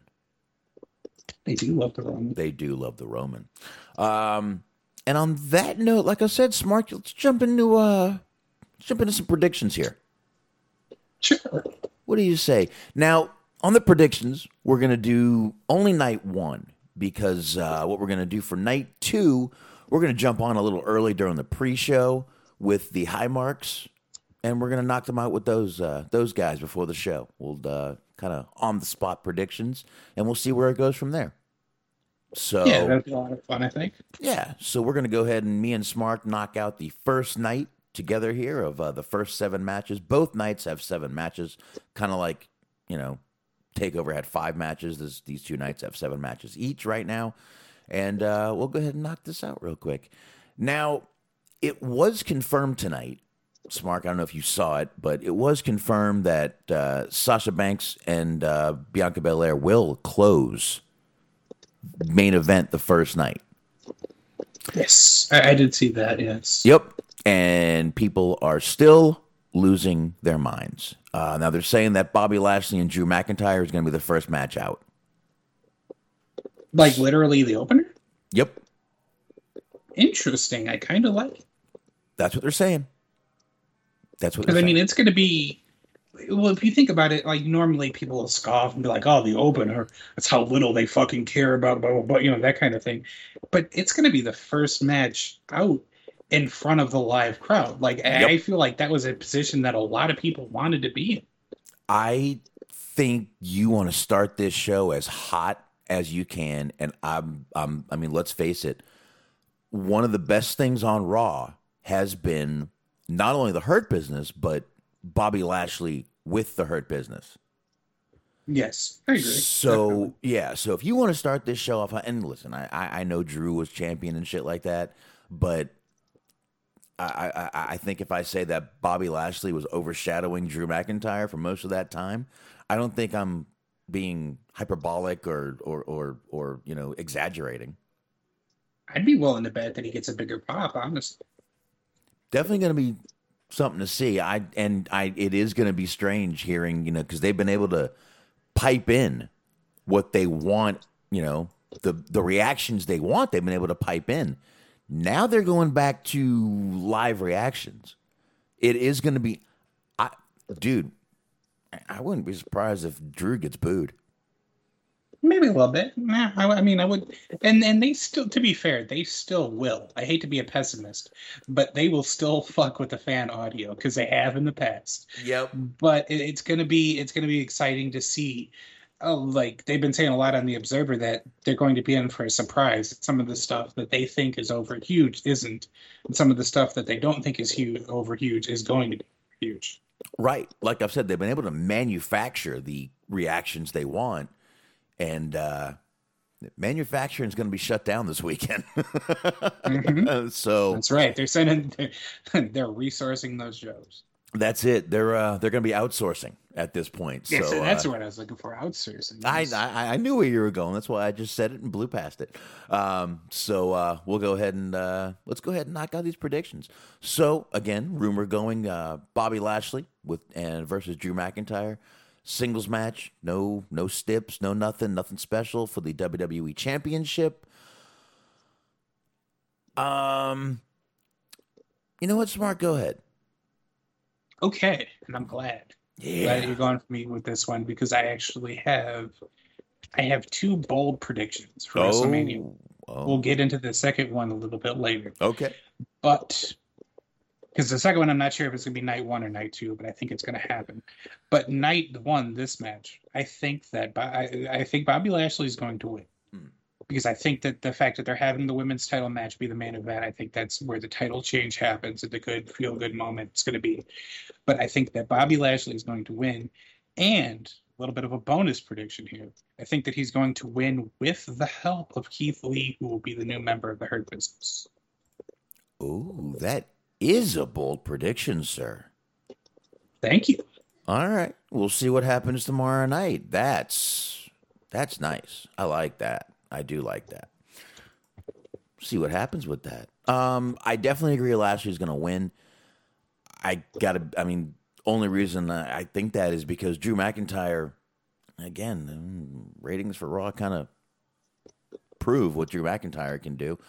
And there's been some good buzz with Bobby Lashley being champion right now. So there is absolutely zero reason to take it off him. Mm-hmm. So, and with MVP coming out, and to what you said with Keith Lee, with MVP coming out and Lashley kind of saying that, when Shelton and Cedric came out and were helping him, that, oh, you're saying that Bobby Lashley can't win without you and you're making him look weak. I don't know about that whole Keith Lee coming out and helping him. I don't know. So the way I see it happening is that MVP is going to be ringside with him.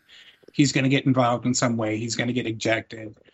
And then it'll be that kind of thing where, they kind of swerve you, where you think that, Bobby Lashley doesn't have anybody to help him now, so Drew's obviously going to end up picking up the win. And then I don't know how exactly he gets involved, or he comes from the back, or he comes from the crowd, or whatever, but I think he's going to get involved some way, somehow. That's some fantasy booking shit, man. I like it.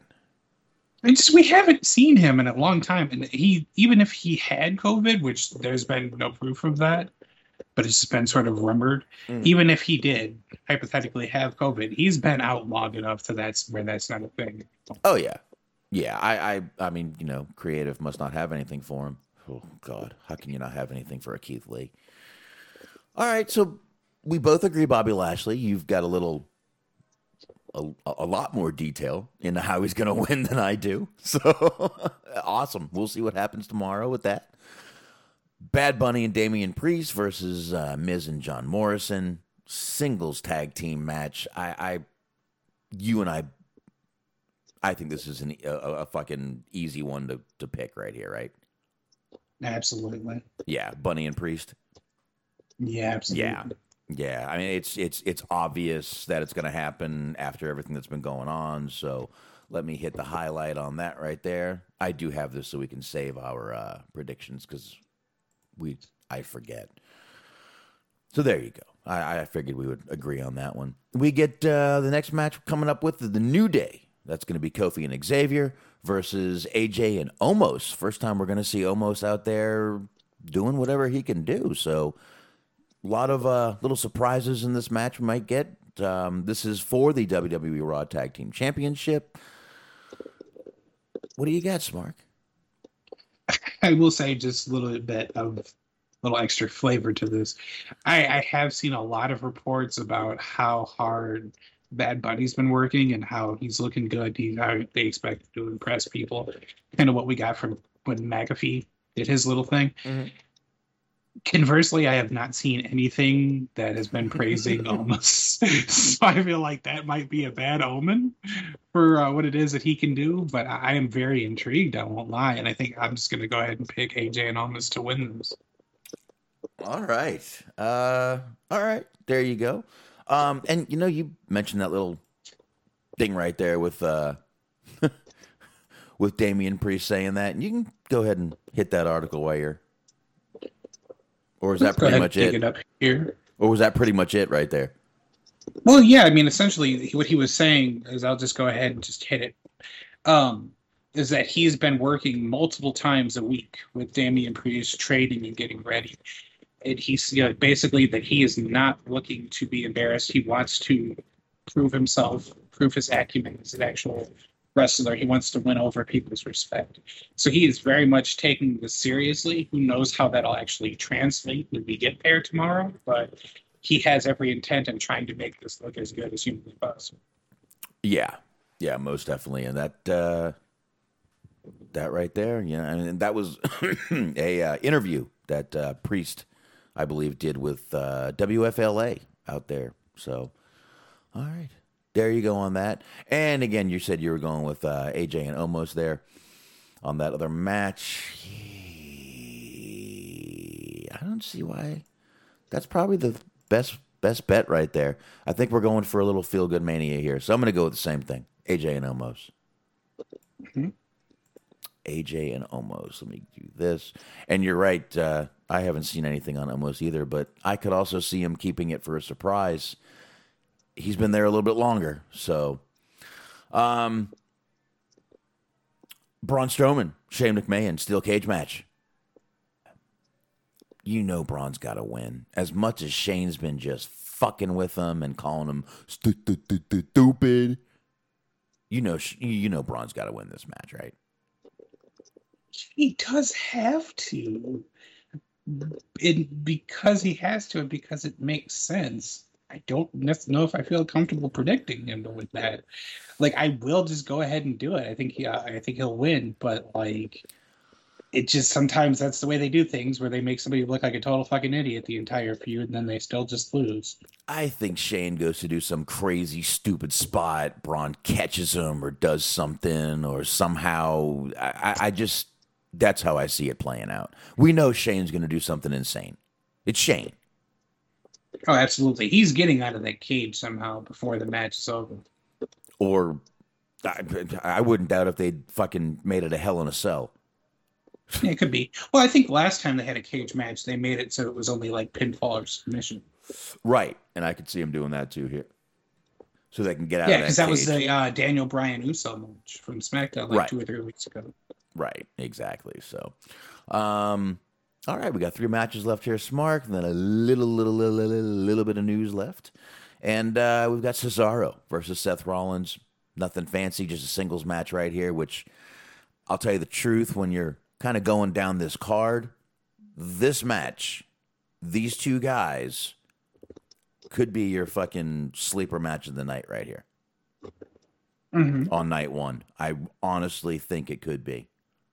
So definitely excited to see this. Again, I see Mania Moment. I think Rollins is in this storyline to put over Cesaro. And I think Cesaro is going to win.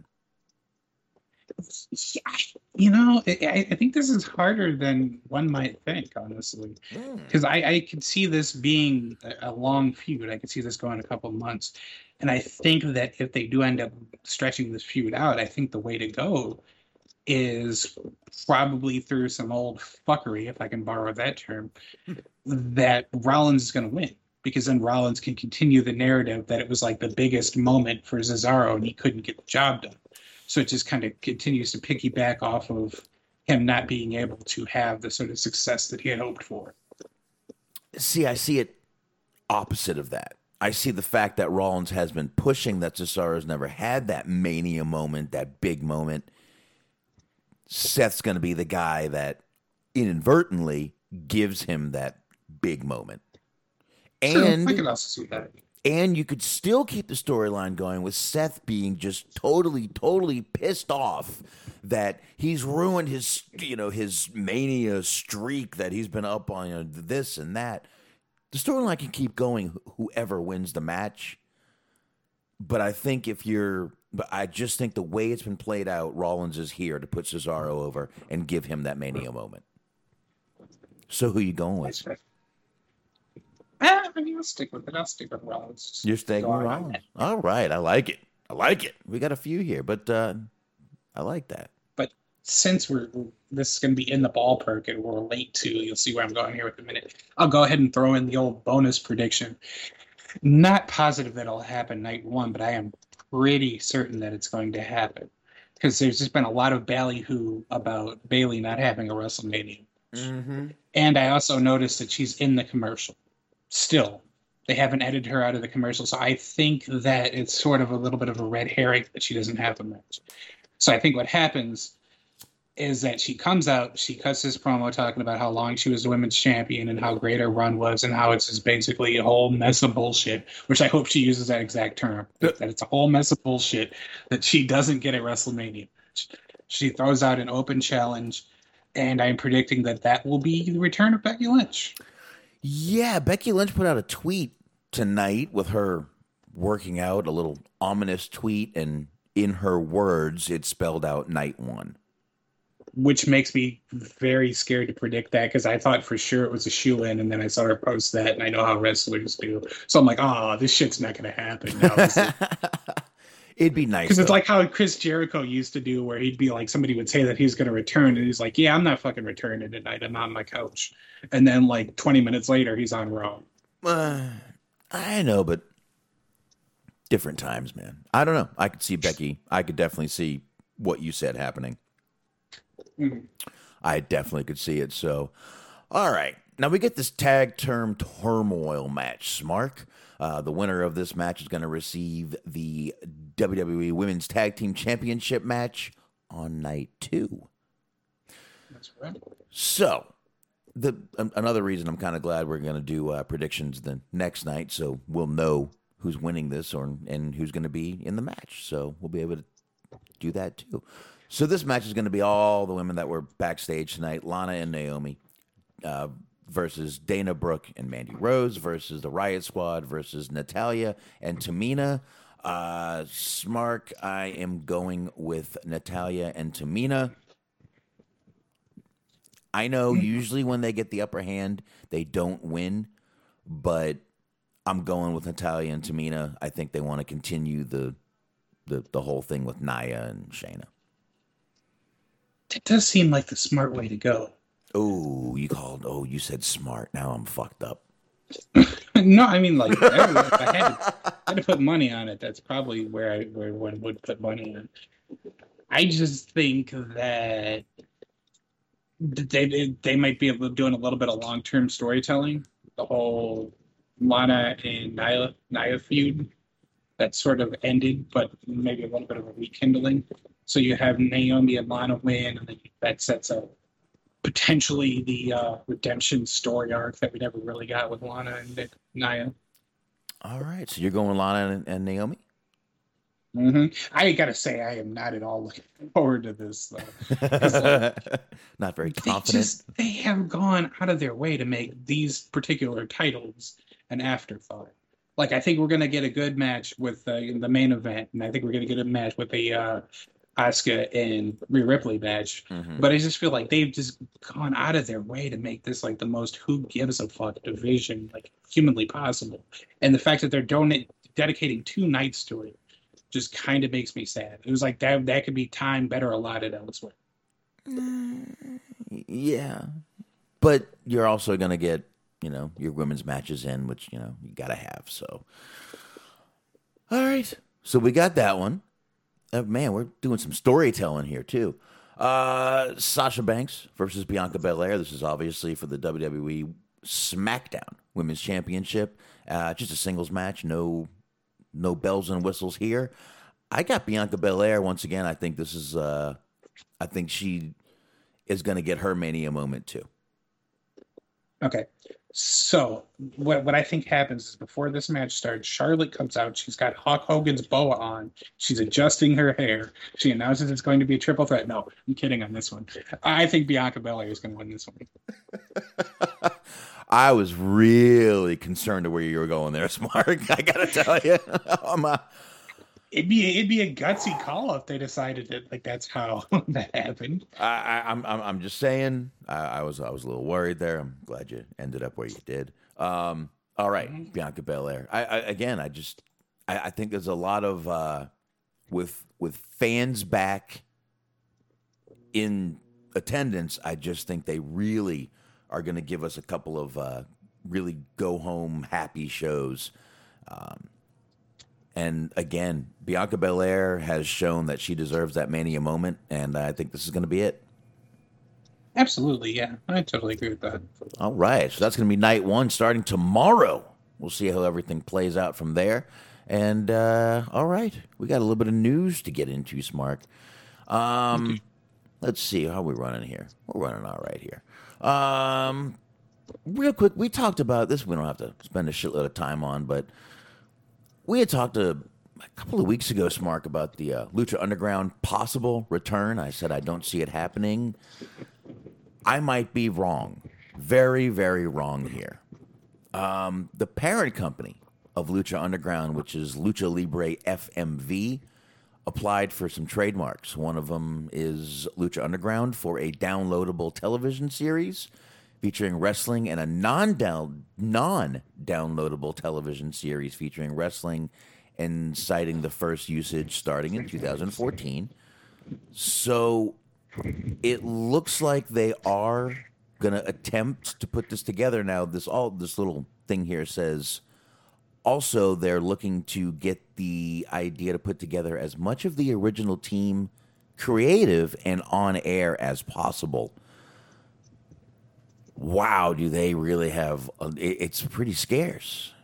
We talked about this the last time we talked about it, that a lot of their roster is now with either AEW or WWE or NXT. Mm-hmm. So, man, they got some slim pickings out there, but things are starting to open. But maybe by the time this does kick off, they can pull off a new roster. And I mean, there will have to be sort of, like you said, a new roster, sort of new faces of the company, like the big stars that they decide to use. But there are still some quote unquote returning champions that were. You still have like Drago. He hasn't gone anywhere. I think he's still with AAA. Aerostar, things like that. There's still a couple of people that sort of the core, like actual luchadors and then Lucha Underground are still there. You don't have, obviously like Cross isn't there. We were talking about Santos Escobar. He's not there anymore. Just obviously we've talked about it before that there's a lot of people that were there that aren't there anymore. But yeah, there's still some people. And then like, that's the thing is that's what they did well was they built characters around people. Right. So there's all kinds of opportunities to potentially build the star. And like we said in number one, the very most important thing is I feel like, and I think you agreed, that the success of the show hinges greatly upon whether or not they get Dario back. Yes, you're right. And absolutely. Because I think he was one of the main characters of that show. And I think he needs to most definitely come back. So if they don't get him, just stop. Just stop. Mm-hmm. Don't even bother. Just save your trademark money. So I'm really surprised that he hasn't gotten gigs elsewhere. And I mean acting in general. Like he has a YouTube channel or whatever where he has his film reel or whatever. Right. And he's made an occasional appearance on a sitcom here and there. I think he was on The Big Bang Theory as just a brief cameo, like a Mike and Molly or something like that. So he works every so often, but this guy's fucking good. How do you not have something for him? And at least kind of a shitty action movie or something. Maybe he's got a shitty fucking agent. I don't know. Could be. That's usually how it is, but speaking of agents, Mark, and all the stuff to do with movies and television and episodes, the Dark Side of the Ring has put out a small trailer for some of the things that are coming up very soon. This is going to return on May 6th, once again, Vice TV. I believe you can get Vice TV on, is it Pluto or Tubi? Pluto, right? Yeah, I think so. I think it is. I think it is, and Pluto's free. You can get that right there. By the by, since you did mention Tubi still does have the all seasons of Lucha Underground available, and Nail in the Coffin, the Rise and Fall of Vampiro documentary that came out last year. Tubi's free too. Get it, download it, have some fun. Yeah. Some of the things they got planned though for this season. Looks like there's going to be an episode. It says the trailer revealed there will be an episode devoted to the Ultimate Warrior. Curious to see how they go with that. If they go to self-destruction or happy days. It kind of alluded to a little bit of a self-destruction element to it in the trailer. I'll be honest. I think they said he was scared of being exposed, as being kind of a fraud, not being a great wrestler necessarily. Well, that was obvious to anyone with fucking two eyes in their head. But, I got to be honest. I kind of purposely didn't watch the trailer. Okay. Kind of wanted to check it out live and kind of just see what happened. So I didn't watch the trailer. I watched up till John Moxley, which I think is 5-6 seconds in, we see Moxley. So that's literally at the beginning. I watched it just to make sure that there was because I was going to send it to you. But unbeknownst to me, you were sending it to me. But I wanted to make sure that it was not just a visual only thing, that you could actually listen to the audio and get something from it. Right. And you certainly can. So, they always have the people talking to kind of get you, ooh, we get to see him. Ooh, we get to see that. So, I wasn't worried. So we got one of the Warrior. The other ones are planned. That the Brian Pillman, XPW, WCW New Japan event in North Korea. The Smith family. That's Grizzly Smith, who, if you watch Beyond the Mat, you know all about that. Jake Roberts, Sam Houston, and Rockin' Robin. His kids right there. Dynamite Kid, Nick Gage. That's going to be one that we're going to have to talk about. I want to see what they dig into on that Nick Gage one, and how they dig into it. A little bit of both. So we got FMW in Japan, the late Bruiser Bedlam, the late Chris Kanyon, and the other one we're definitely going to get into, the plane ride from hell. Yes. All right, let's go ahead and play this trailer.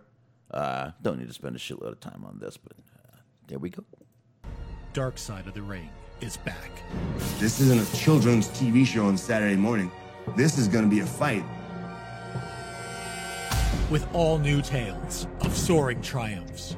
The bigger he got, the more paranoid he got about losing his spot. What could be more international than having 2 big shows in Pyongyang, North Korea? Harrowing tragedies.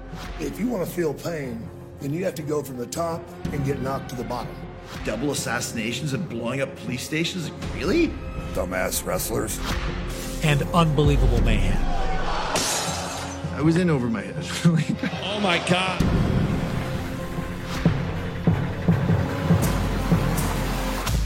Can you do the happy side of the ring every once in a while? Fucking Cornette.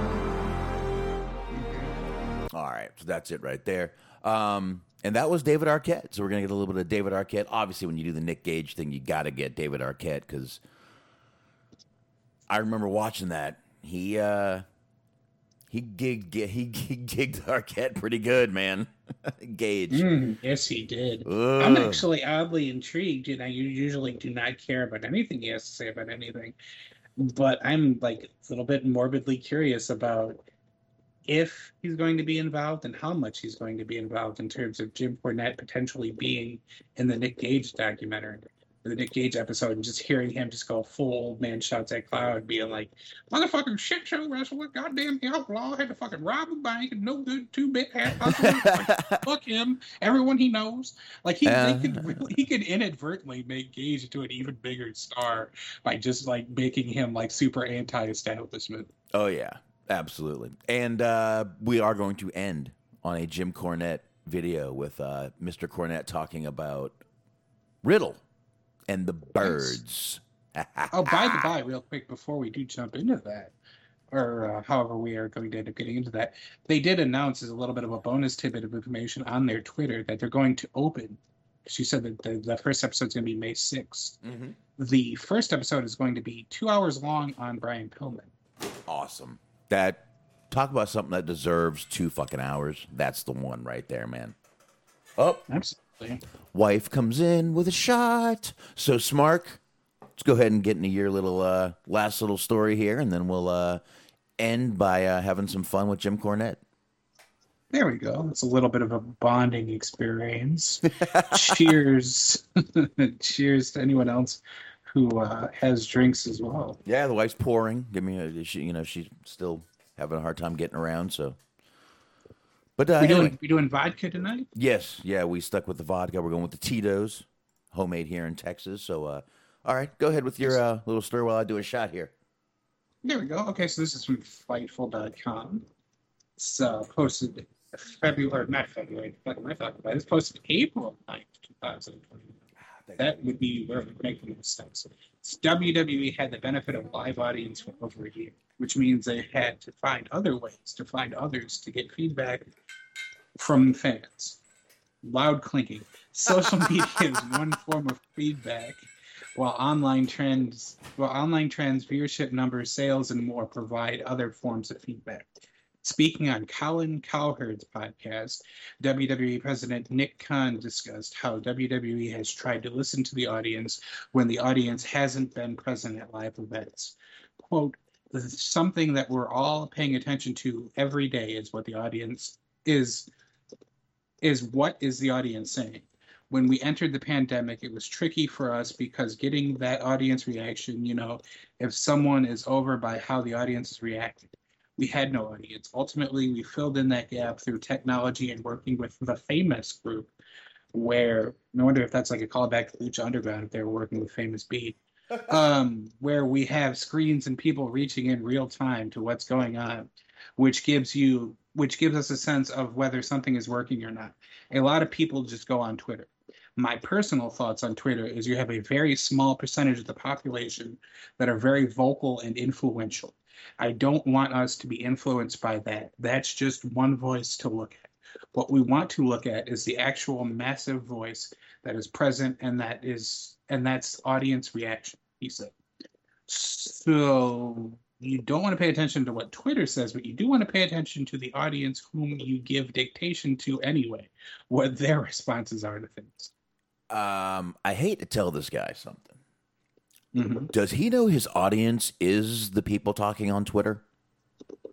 Like, I mean, literally in this instance, you had to be an online fan to figure out how to apply to get on the Thunderbird. Absolutely.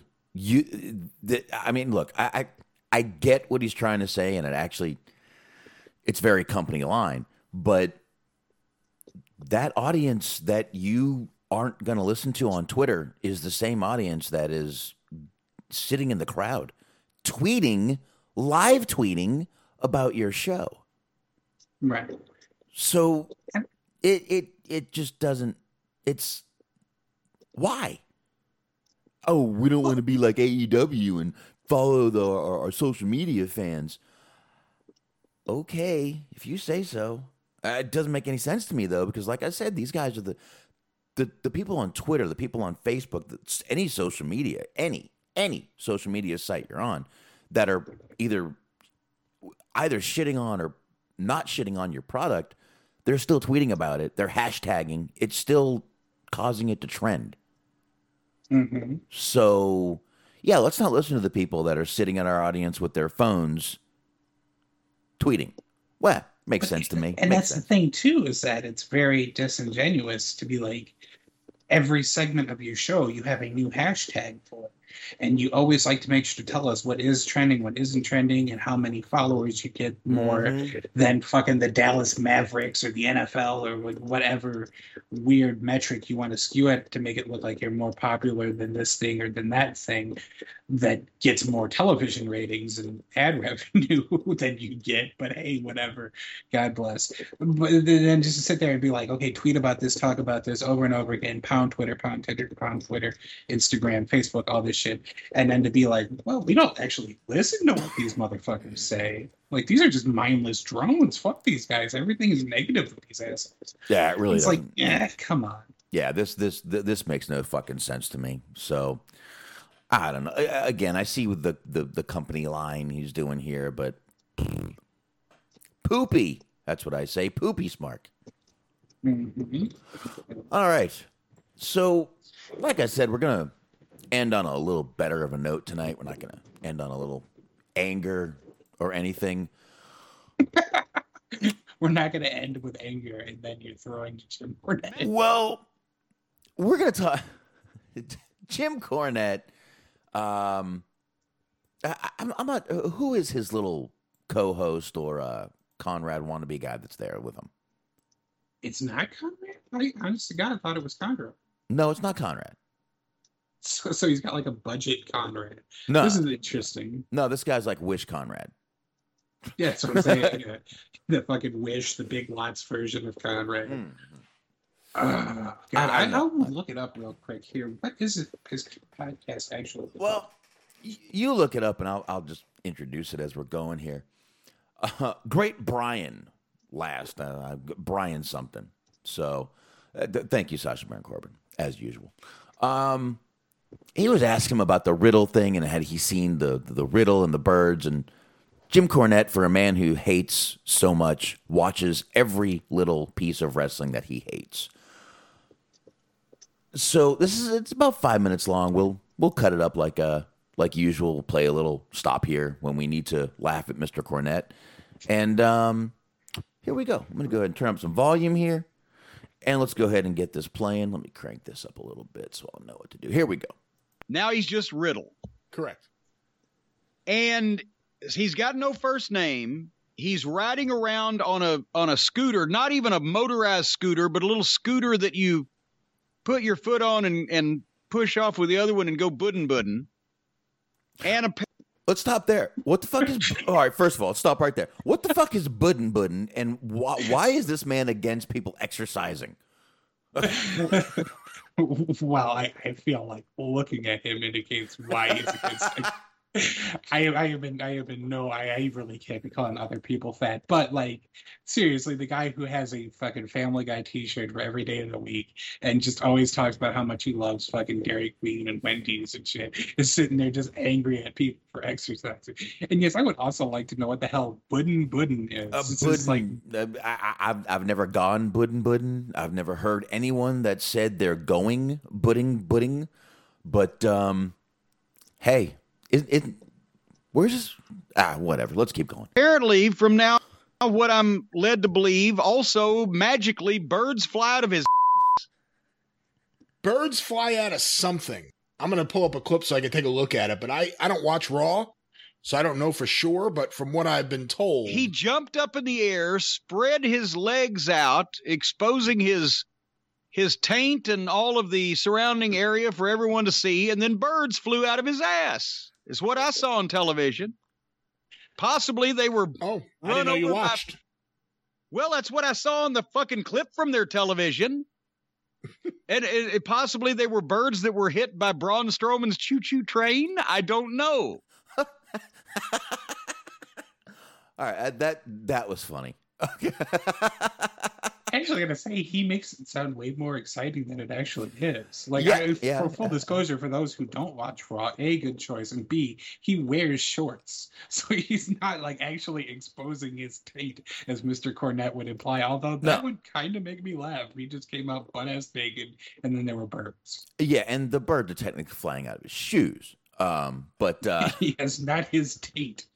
I don't think that was Vince's. Damn it, pal! Make the birds come out of his gooch. Now, full disclosure, this is about as far as I got before I stopped it and said, I got to hear the rest of this on the show. I'm on the ride. I am fully invested in this ride. Seatbelt is on, eyes are forward. Let's see where we end up. 4:45 left. I thought this would be a great way to end the show. So let's keep going here.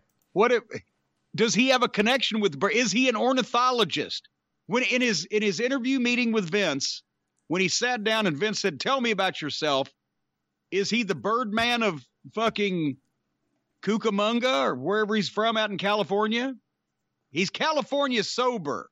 I see that's a phrase now. Maybe that explains Riddle. Oh, by the way, do you know what California sober is, Mark?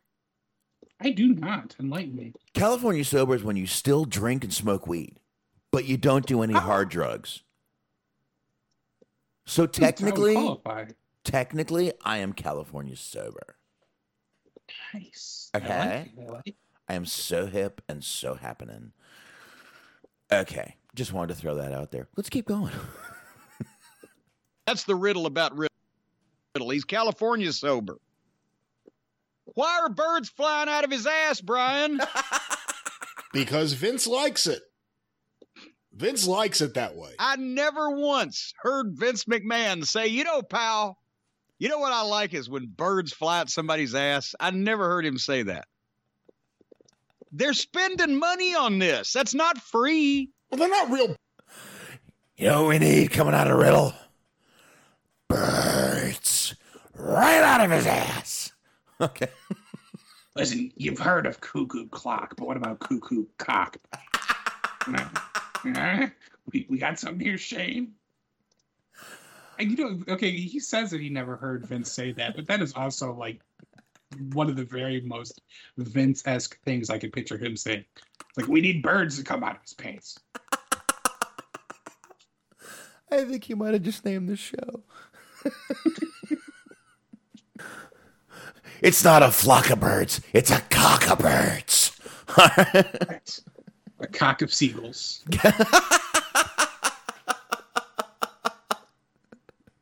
They're all former hairdressers. It's a great gimmick. Okay. I'm actually on board for this. Well, that band actually was a... Anyway, let's just get there. Yeah, you get a fucking coming out with the little haircut that they used to have. And synthesizer theme song. I love it. I'm about it. And they all actually were former hairdressers that knew each other and started a band. Anyway, let's keep going. This is way more fun than I thought it was going to be.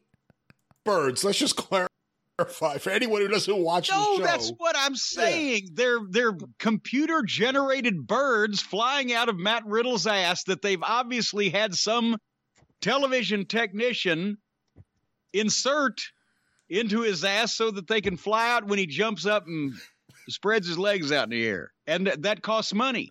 So they spent money on their television. Wait a minute. Wait. Does Cornette not know that this is virtual reality?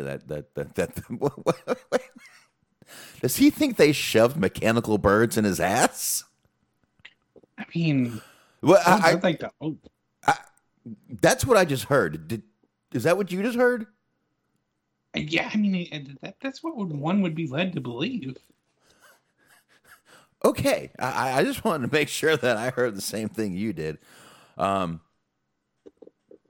Okay, I'm speechless at this point. Let's just keep playing this right here. Programmed to have birds fly to Matt Riddle's ass. They're programmed. Multicolored birds, too. Either that or they just shoved a bunch of white pigeons up there and he eats a lot of fucking Cheerios. Does he have a connection with birds? Well, I mean, he's kind of dizzy. So maybe there are birds circling around his head. When I first read about it, that there were birds in his entrance, that's what my first thought was. Vince thinks, this guy's some dizzy idiot. Let's have birds circling his head. Birds are intelligent creatures. Have you ever watched a bird build a nest? I have. I'm not indicting the birds. I dare you to build a house in the same time it takes a bird to build his nest. Well, if it was the same size, that'd be one thing. But listen, I'm not indicting the birds. Good point. Well, don't indict the birds. Saying the birds will get even. You've seen that in cartoons. You ever seen the birds? You've seen that in cartoons where someone's a little ditzy and they have birds flying around their head. That's what I thought it was before I saw it. And I realized they weren't flying around his head. What world you're talking about? They were flying out of his ass. Ditzy birds. Not the birds aren't the ditzy ones. Well, then why are they flying around a ditzy guy? Unless they're ditzy too. Wouldn't you want to fly around a smart guy if you were a smart animal? Look, I can't make sense of this. I can't make sense of this. Okay? This I can't make sense of. I have a huge objection. Okay, please. A huge objection. Bring it on. He asked the question, do they use different colored birds or do they use a bunch of white birds and then he eats a bunch of Cheerios? Yeah, please tell me. I know what. Yeah, are all the same color. They're all like white or gray or beige or whatever the fuck they're supposed to be. They're not rainbow colored anyway. No, I believe he meant Fruity Pebbles, but he just got too into the moment. Maybe Fruit Loops. Maybe Fruit Loops. I do like him just asking with that little bit of just like hinge of anger. You get a little bit of a tinge. It's a tinge of anger in his voice.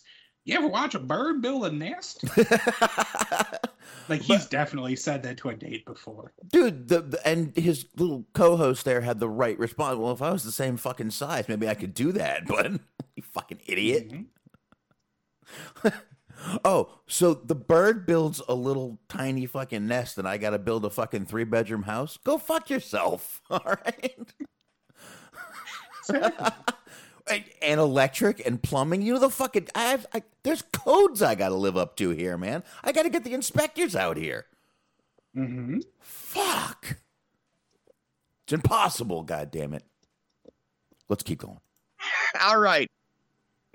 So birds are flying out of Matt Riddle's ass. Anyway, he then...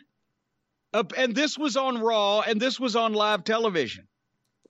Walks up to Asuka and starts talking to her about his scooter and whether they'd like it in Japan. But he's got the scooter thing up between his legs like his giant dick. Oh yeah, yeah. He just said giant dick. This is fact, Matt Riddle, giant dick. Right. This was half talking about the birds flying out of his ass, the mechanical birds flying out of it. This is so Alex Jones right now. It's not even funny. There's birds flying out of his ass. They're turning him gay. It's crazy. And the other half is him forgetting his lines with Asuka. So here we go. And he's fondling the handle. He says, you think they'd like my scooter in Japan? And then he just started laughing and said, I'm sorry, and walked off. He forgot what he was going to say on live television and busted the take. and left Asuka, of all people, standing there looking like the smart one. The face she made at the camera, like she had no idea what was going on. By the way, whatever dialogue he forgot, I promise you it wasn't Shakespeare. No, it wasn't going to be any good anyway, but at least he could have done it. Or if nothing else, if he forgot what he was going to say, just say, just wanted to tell you, good luck, we're all counting on you, and leave. But just to be an unprofessional jack-off and just laugh on live national television. Again, the Vince McMahon I knew 25 years ago would have looked at somebody at Gorilla and asked them how quickly that they could write that motherfucker out of every upcoming television program that would ever be taped by that company. Ever. But he's so dull-witted and slow and stupid and unprofessional that he can't come up with a way to say, all right, well, I'll see you later, and pedal his little scooter on off. And scoot off. Put on out of there and scoot his ass on off. Fuck these guys. All right, I'm going to stop it there. Yeah, could Riddle have come up with something real quick and made up for that? Maybe. But then again, what if he had come up with something that angered someone or pissed someone off? Or I hate to say, but this is the detriment of scripted promos. People are going to be afraid to go off script. And if they forget it, this is what happens. The only plus to this, Mark, is that Riddle is that stoner to forget shit. And that's why it made a little bit of sense. You know? Yes. But I think, I think this is the downside to getting these, completely scripted promos that, basically these guys are just reading lines. And this is what happens. If they forget their lines, they're going to be scared to come up with something that, oh, what if I say the wrong thing? So you just take your scooter and go off. Well, that's actually funny you mentioned that. I was watching an episode of Botchamania, and they were talking about, they had read an excerpt from JTG's book on it. JTG was saying that one time they went to London and they wanted them to cut a promo, and you know how one of the things Crime Time did was that one of their catchphrases was "get that money, yeah," which I of course purposely tried to say as white as humanly possible. But like what they tried to do, because they were in London, was they told them to say euro, the euro, yeah. But Shad was reading the script. He was like, they use pounds here. They don't use euros. Yeah. So JTG goes to them and he's like, guys, this isn't right. And he's like, say it anyway. And like, they're going to boo us. And he's like, say it anyway. It's like, so they go out and they say it anyway. And they boo the ever-loving shit out of them as they expected. Huh. So I was like, they're just committed to that script. And if you deviate from that script, unless you're somebody with clout, you're risking being in some deep shit. Oh, yeah. Listen, to John Cena going off script, I don't think they'd say a word to him.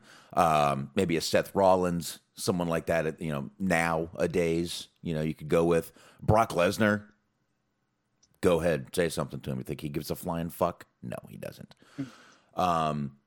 Taker, guys like that, I could see going off script, but no. It's if you're just one of those lower guys that's just, a mid-card with a mid-card title, let's face it. Yeah, he's got that the US title, right? Mid-card title, you're probably better off just doing what he did rather than try to come up with something that someone may get offended, someone may not like what you said. You might get in more trouble than you did for forgetting your lines. Absolutely. Especially as wishy-washy and up in the air as a company like WWE can be. Right. And we were talking about this before, and you were kind of wondering, and I was as well, what Vince's reaction was going to be to him flubbing up the line. He's been like, whoops, I forgot, gotta go now.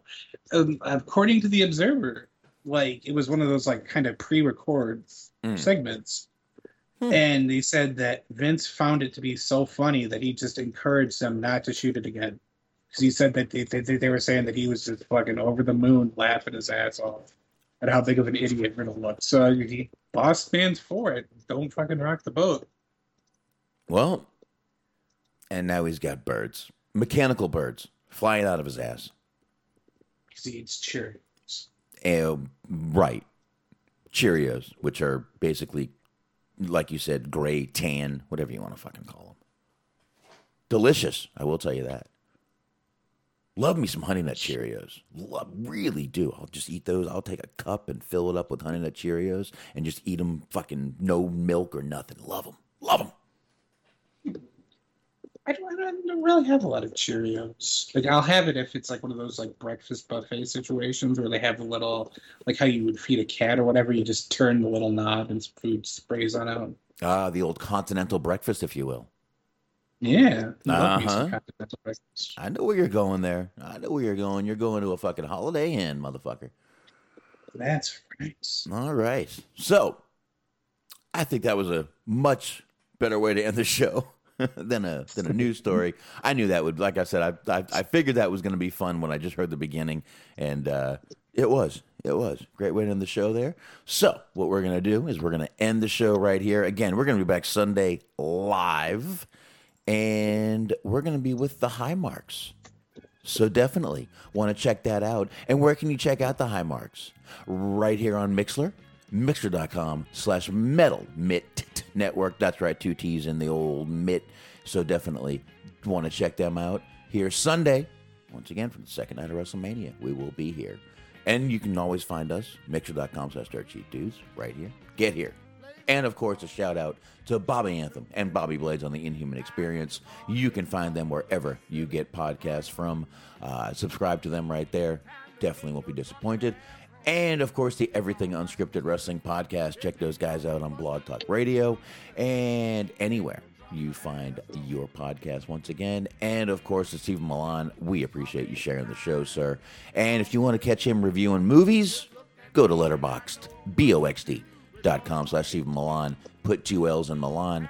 And, of course, you want to find us Spreaker, Facebook, Stitcher, iHeart, Anchor, YouTube, everywhere you find your podcast. Smart. That's right. Mondays at 8:30 on the Metal Mitt Podcast Network on the Mixler Machine. Be sure to check out Cheese on Sports with Cheese Man. 10:30 a.m. Sundays. You also want to be sure to check out our friends at the Mo Dirk City Machine Guns Podcast. And last but never least, be sure to check out our friends at the Planet Raccoon Pool. The Planet Raccoon Tour Podcast. Bobby and the Papa Dave's CBI Nasty. All 16 episodes are available for new season 2 coming soon. Be sure to subscribe. All right, there you go. Hope everyone enjoys the first night of WrestleMania. We will see you live once again for the second night. Enjoy. Have fun. Thank you, everyone, for listening. Thank you, chat room. Thank you, Smart. Thank you. See ya. Take on me.